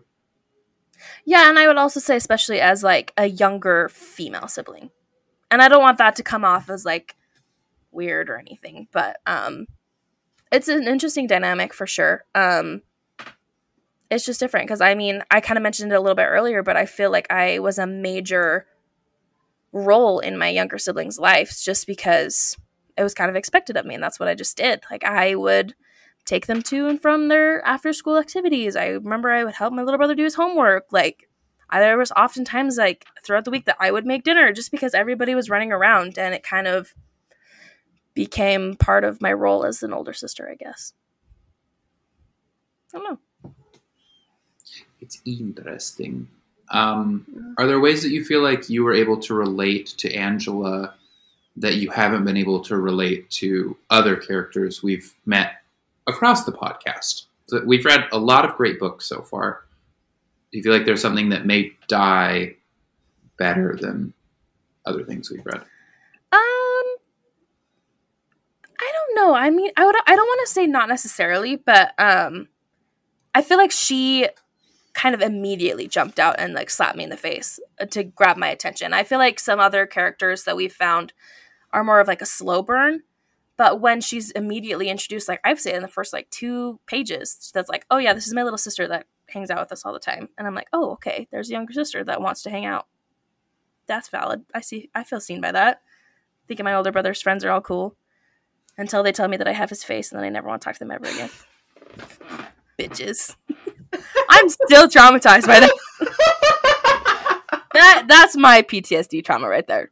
Everyone telling me I have Dallas's freaking face. And my new brown hair doesn't help. It's a good face. Yeah. Face so nice. God did it all twice. right. At least I have all my teeth. That is very real. Shout out to Queen. You both rock it. It's all right. It's all right. Anne's just sitting here looking at 2 identicals, just jibber jabbering away. Twins for 4 years apart. You said it, Lexi. Oh, I'm sorry. What? I just said twins 4 years apart. That's great. Wonderful. I love doing a podcast with 2 Taylors. This is the best. That's great. Let's just bring the other 2 on. It'll get even more entertaining. Yes, have to meet the other siblings. Have to do it. AJ is a hellion. I will tell you that now. I like him. He's wild. If we ever talk about Demon Slayer, he will come on for sure. He likes Demon Slayer a lot. If we ever do any anime, Tiffany will. Yeah. She does love anime, and it freaks my mother out. That's a topic for another day. Topic for another day. All right. Miss Anne, do you want to bring us home talking about Ash before we do any listener questions? So, Ash, reading this for the first time, was a curious character for me because I think, when did I start reading this? 2018? When I read this book for the first time, I don't think I was out yet. Because if this started in 2018, the first volume would have come out, early like 2019, and I'm pretty sure 2019 is when I had like my big revelation and stuff started happening. So it's interesting to go through this time completely with that lens, because Ash's journey is very much a journey of a queer person who has kind of just put everything they are deep in a box inside themselves, locked it away, threw away the key, buried it as deep as they possibly could, and just decided it is going to rot away at me, but I'm going to leave it there until the end of time because it's better than acknowledging that it's there. And it's an experience that I relate to very, very personally. And I think a lot of queer people who don't necessarily know and embrace the fact that they're queer young will relate to. Because Ash is very much a person that if you ask them before they went into the game the second time if they were queer, they would have told you no. They were perfectly fine passing as just a regular cishet guy in a straight relationship, and that's where it starts and stops. But under the surface, there's so much more going on, and I remember very, very vividly the moment when it clicked in Volume 4 when Ash is talking about the fact that on the playground that they would go around and kiss random boys and the moment the teacher told them to stop, and all of that just kind of got shunted inside, because even though the teachers didn't say why he needed to stop, he knew it was because he was kissing boys, and that was the implied part of it. And I very much had a similar experience like that when very, very young. I could feel like my queerness. I could feel the fact that I wanted to explore my gender identity a little bit. Mine was very, very simple. I loved movies even as a kid. I loved very, very much watching princess movies.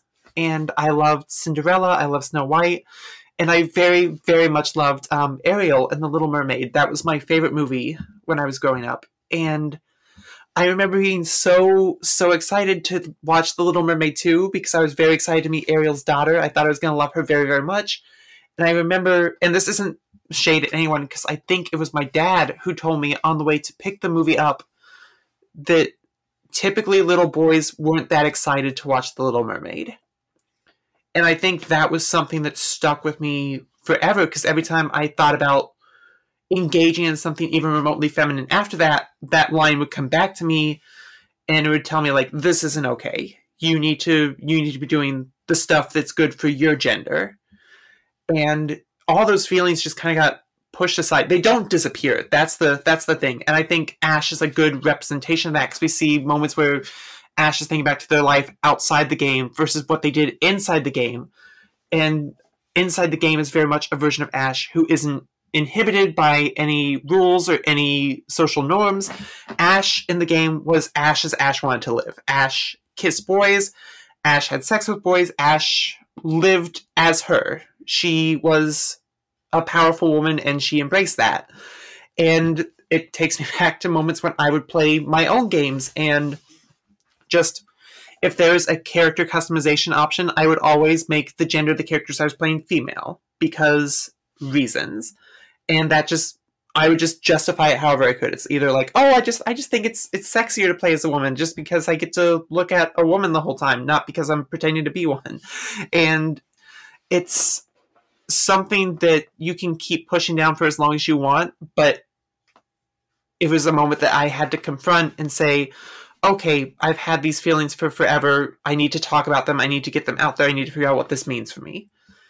And Ash's journey to reach that point, and I don't think Ash ever gives themselves a label. I know in the final issue, when they're talking about this in issue 19, they throw around the fact that Ash might be gender fluid, which feels about right, but there's still, as a trans woman, there's a lot in there that spoke to me. I remember Ash, the moment Ash, we find out about her daughter, not her daughter, her son, and just the feelings that when she was out of the world and how much she wanted a child and stuff like that. That was also very personal to me, because that's also something I struggle with, just very, very personal here. But the fact that I'm not going to be able to have my own kids, that's very, very hard to think about. And I completely understand the pain that Ash feels there.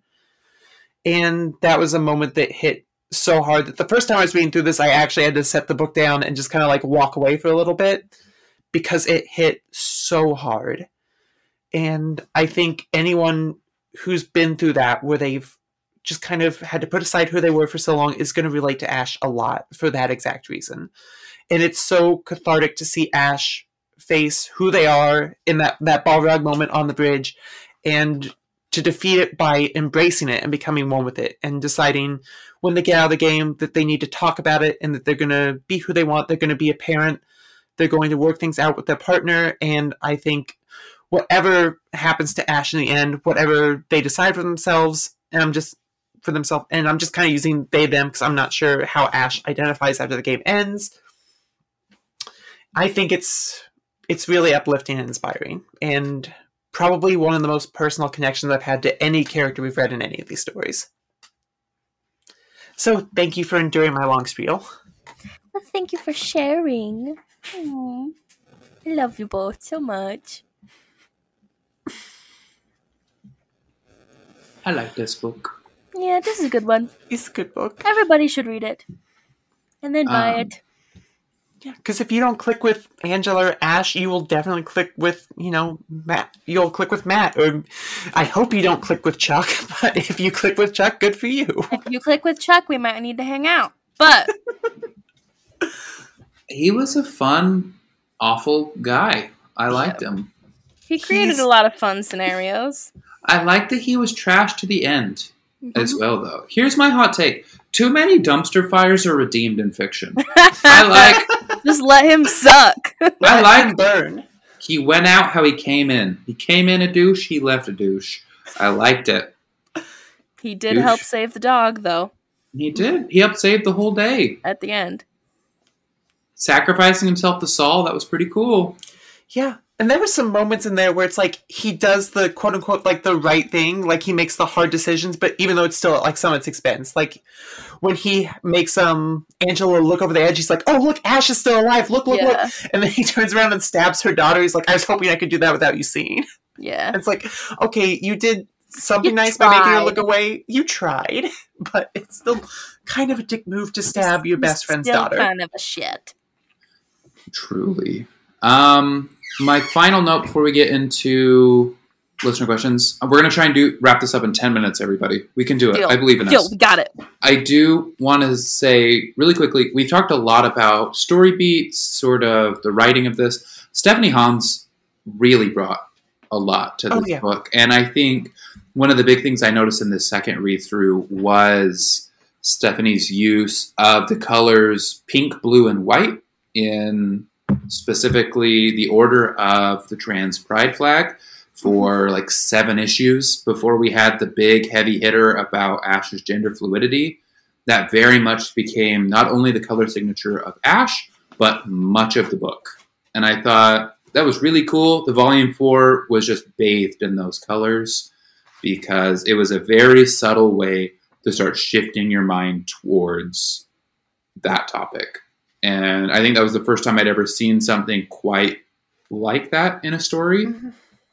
And the first time I noticed it, I was like, oh, that's interesting foreshadowing. And then I was like, oh, this whole volume is just going to start being like these colors and this, or like just a big trans flag behind like every big moment in the series. It was really cool and interesting to see the artwork do that heavy lifting. And I think this book resonated with us on a lot from the writing, but I absolutely wanted to shine a light on Stephanie Hans one last time before we move to questions.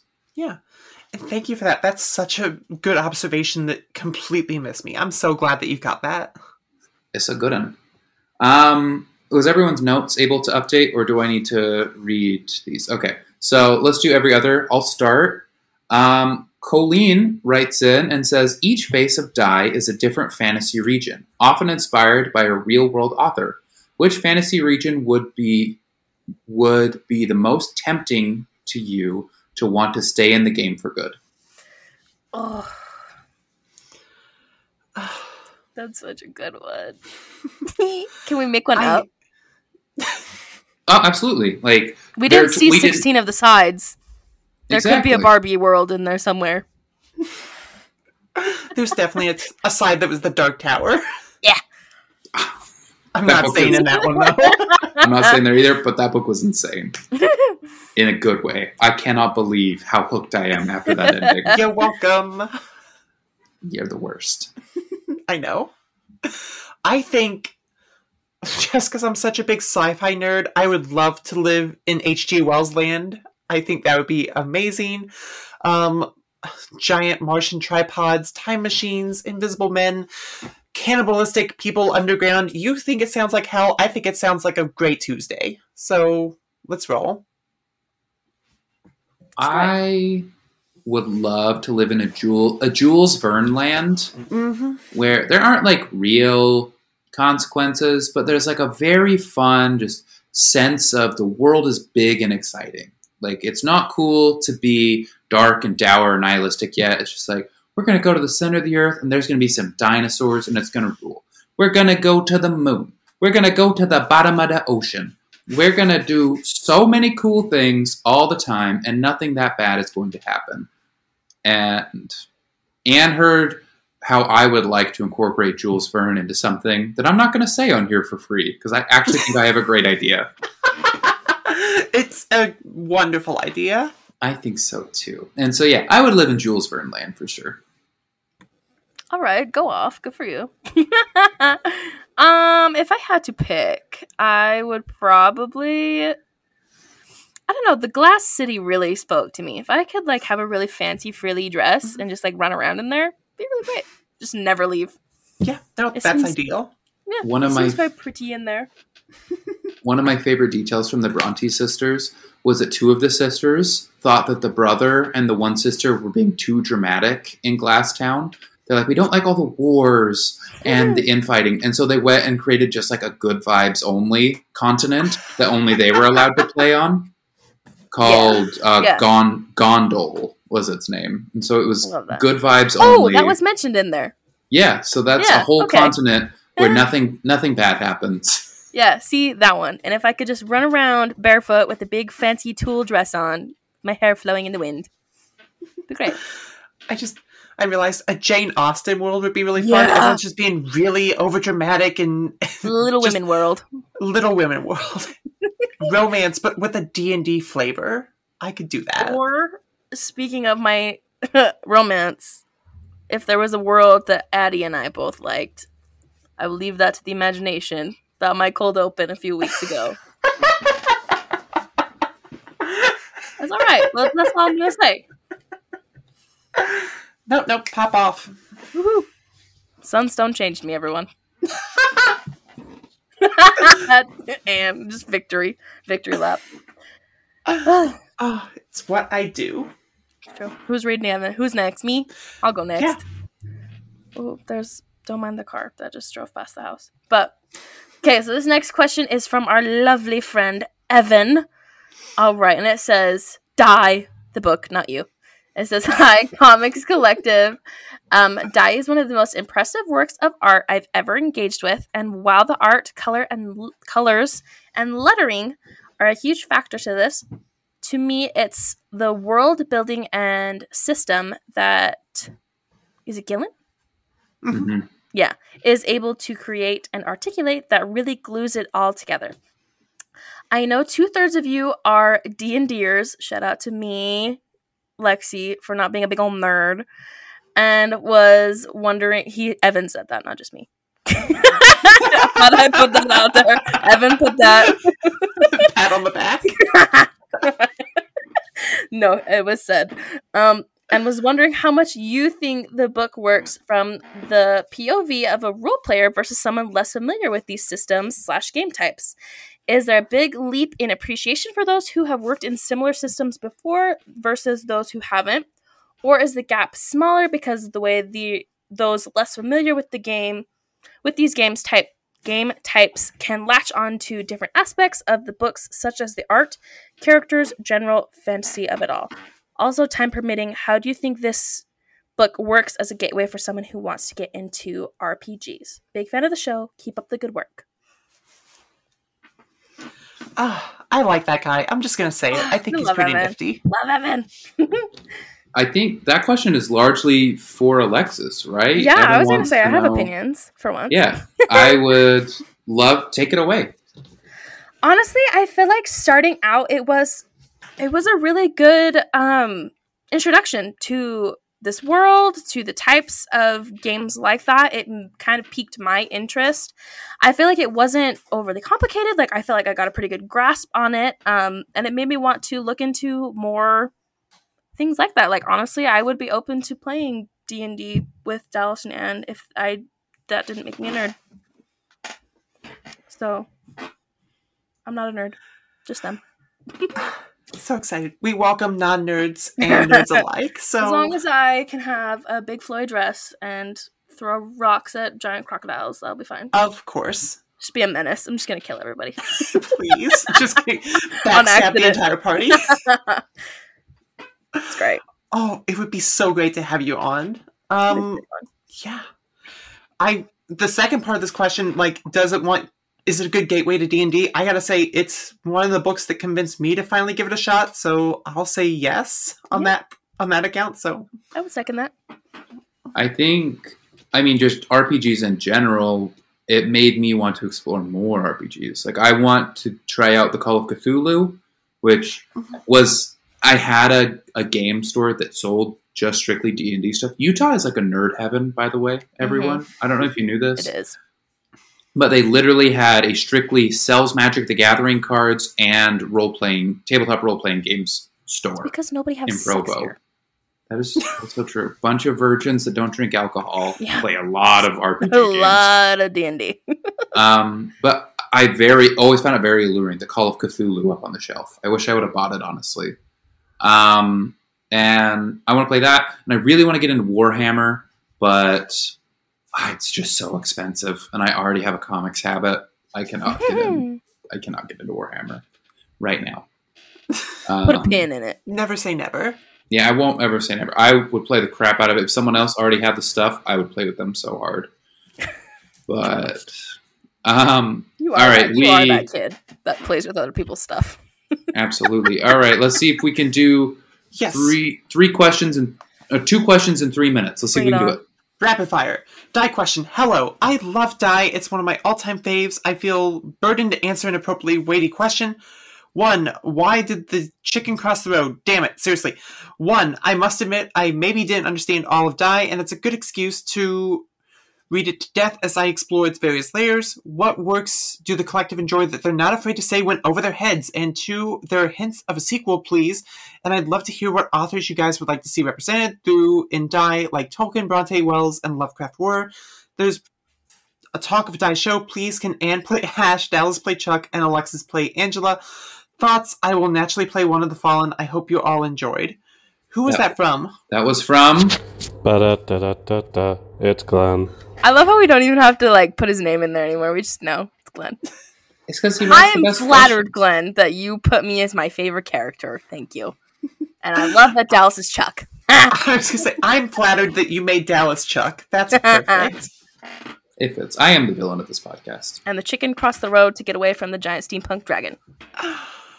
Other authors, I would love to see Vern. Vern's the big one for me. I would love that too. For whatever reason, talking with Anne this last weekend really rekindled my love of Jules Verne. I think I had the experience of going through the Natural History Museum with Anne through the fish section. I've always loved that museum, but I've always skipped the fish. And then Anne talked with so much love about all the goopy boys of the world. Fish, amphibians, and reptiles. All the shit I don't care about. She talked about for 4 hours and made me love them. And I was like, I want to go 20,000 leagues under the sea again. And I think Jules Verne rules. Jane Austen. That's awesome. I'm glad I had that effect. Aquaman's my favorite hero for several reasons. Fishman. I think a lot of fun could be had with Neil Gaiman. Not that'd be necessarily cool. as a comics creator, but some of it, like Stardust and The Ocean at the End of the Lane or American Gods. Gaiman has written a lot of fun fantasy. It'd be fun to be brought into this. It's harder to get into those newer ones because a lot of their most famous creations are still locked under copyright. You could do Gaiman, but you can't throw Sandman just anywhere, Mm-hmm. It is true. It'd almost be fun to... I guess, no, that kind of breaks Die. I was going to say, dive into some of, Arthur C. Clarke, Sir Arthur Conan Doyle, some of my other favorite classic stuff, but that doesn't really have much to do with RPG. I want Kieran Gillen to show me more people, because I had a lot of fun learning about the Brontes, and I would not have done that if it wasn't for Gillen. I agree. Surprise us. And what works went over our heads. I'll be the first to say I still only understand about 95% of Final Crisis. I'm getting there. I've almost gotten it after 10 read-throughs. From Hell. Right over. That's a good one. Good. It cleared me by 20 feet, actually. Just didn't really get it. And I know the murder. I know the real story. Which was even better that I didn't get it. I'm so glad we had Dallas with us for that show. Yeah. Dallas made me love that comic. There are full not swaths. words I would use, but all right. I like the pictures. there are full swaths of Morrison's Doom Patrol that I am just existing on vibes. Like, I love it, but there will be pages that I'm like, I don't understand a damn thing, but I'm enjoying it. Preach. Just zooting along, having a good time. Love it. All right, and the final question. Hey, Comics Collective. First off, love the show. Y'all are such a fun and insightful listen each and every week. Thank you for giving me plenty of comics-focused ear candy every 7 days. Second, I am so excited to hear that you're all talking about Die, probably my favorite comic series of all time. This series has a very special spot in my heart, partly because I relate to Ash's journey so much. I read this book as I was going on my own journey of accepting my true self, so this book hit me right in the feels, especially issue 19. So please forgive me for the multiple questions. Stephanie Hahn's art in this series is absolutely breathtaking and really gives a sense of epicness to the story. For you all, what is your favorite panel that you would want as a piece of art on the wall? I'm going to go big for a splash, all of the characters. Yeah, that one's cool. That one goes. I want the cover to issue 19. That one's cool too. It's a good one. Do you have something, Lex? I do. There's a very specific picture of Ash when she takes over the throne, and she's like just sitting in her iron throne like a badass. That one's cool. That is very good. Question 2. If you were sucked into the world of Die and had to pick a class to play, what would it be and why? Feel like I'm just emulating Ash here and everywhere that I can, but I would love to be a dictator. I feel like that too. Just because I like to talk. To tell people what to do. Yeah. Alexis is a dictator. I have never met someone who has a more slippery tongue. I love you, Alexis, but I only believe like 60% of the things you say. I am a very good liar, but I am not proud of that. But I've gotten away with too much shit for my own good, and also not gotten away with a lot of the shit that. It's like 25% of the shit that I do, but it seems like a lot when you think about it. Yeah, sometimes you're full of crap. I love you, but yeah, you are a dictator, a penis potato. I would be a fool because that is a very fun way to play. That's true. Like in D&D, if you just run in stupid as hell, you're gonna have the most fun time. And so I would play the fool. That's me. All right. Perfect. All right, and question 3, specifically for me. I feel so special right now, Jamie, because everyone always is like, specifically for Alexis, specifically for Anne. I think this is the first specifically for Dallas question we've ever had on the show. It's your podcast. Shut up. You made it. I know, and everyone forgets. I feel important right now. Let me have this. Main character time. So, for Dallas, Kieran Gillen is a massive Lord of the Rings fan and can't help himself when it comes to putting references to Tolkien's world in this book. Which one was your favorite? So, like I said, The Eagles was really great for me. I really loved the whole Moria scene. I loved the Balrog scene. All great. But for me, the moment that it was the inversion hit from H.P. Lovecraft, you see the tentacles, and you're like, oh, this is so Lovecraft, so out there. And then the second I saw that door that they couldn't get through, I was like, that is not a Lovecraft octopus. I was like, I know what that monster is. And that was my favorite Tolkien moment, was the Speak Friend and Enter reference to Fellowship of the Ring. It hit just right, and I was like, absolutely, we're bringing it back to Tolkien here for the end. Dun dun dun dun dun dun dun dun dun. I felt like a superstar. So thank you. That was thanks. Happy Friday or whatever day you're reading this on from Jamie Rose. Thank you so much, Jamie, and thank you everyone that wrote in. I had a lot of fun with this episode. I did too. It was a good one. It was a good one. Do we want to do our wrap up stuff? Absolutely, everyone. If you like the show and want to hear more from us throughout the week, please go follow our Twitter account at CMX Collective, or you can find each of us at our personal accounts at Dallas_Comics, at Ann Comics, and at LexiLou_Comics. If you enjoyed the show and want to show your support, please go to Apple Podcasts or wherever you're listening and give us a 5-star review, and we will read it off on the show. And finally, feel free to email us with your questions or comments for the show, specifically for Dallas, at thecomicscollective@gmail.com. And tune in next week for a very fun surprise episode that I'm just going to be very vague about. Surprise! And then, after that, we're finishing up Bone. Woohoo! Yep. True. And then for your regular scheduled program, Bone 7 through 9 next Wednesday. Thanks, everybody. See ya! See ya. Bye.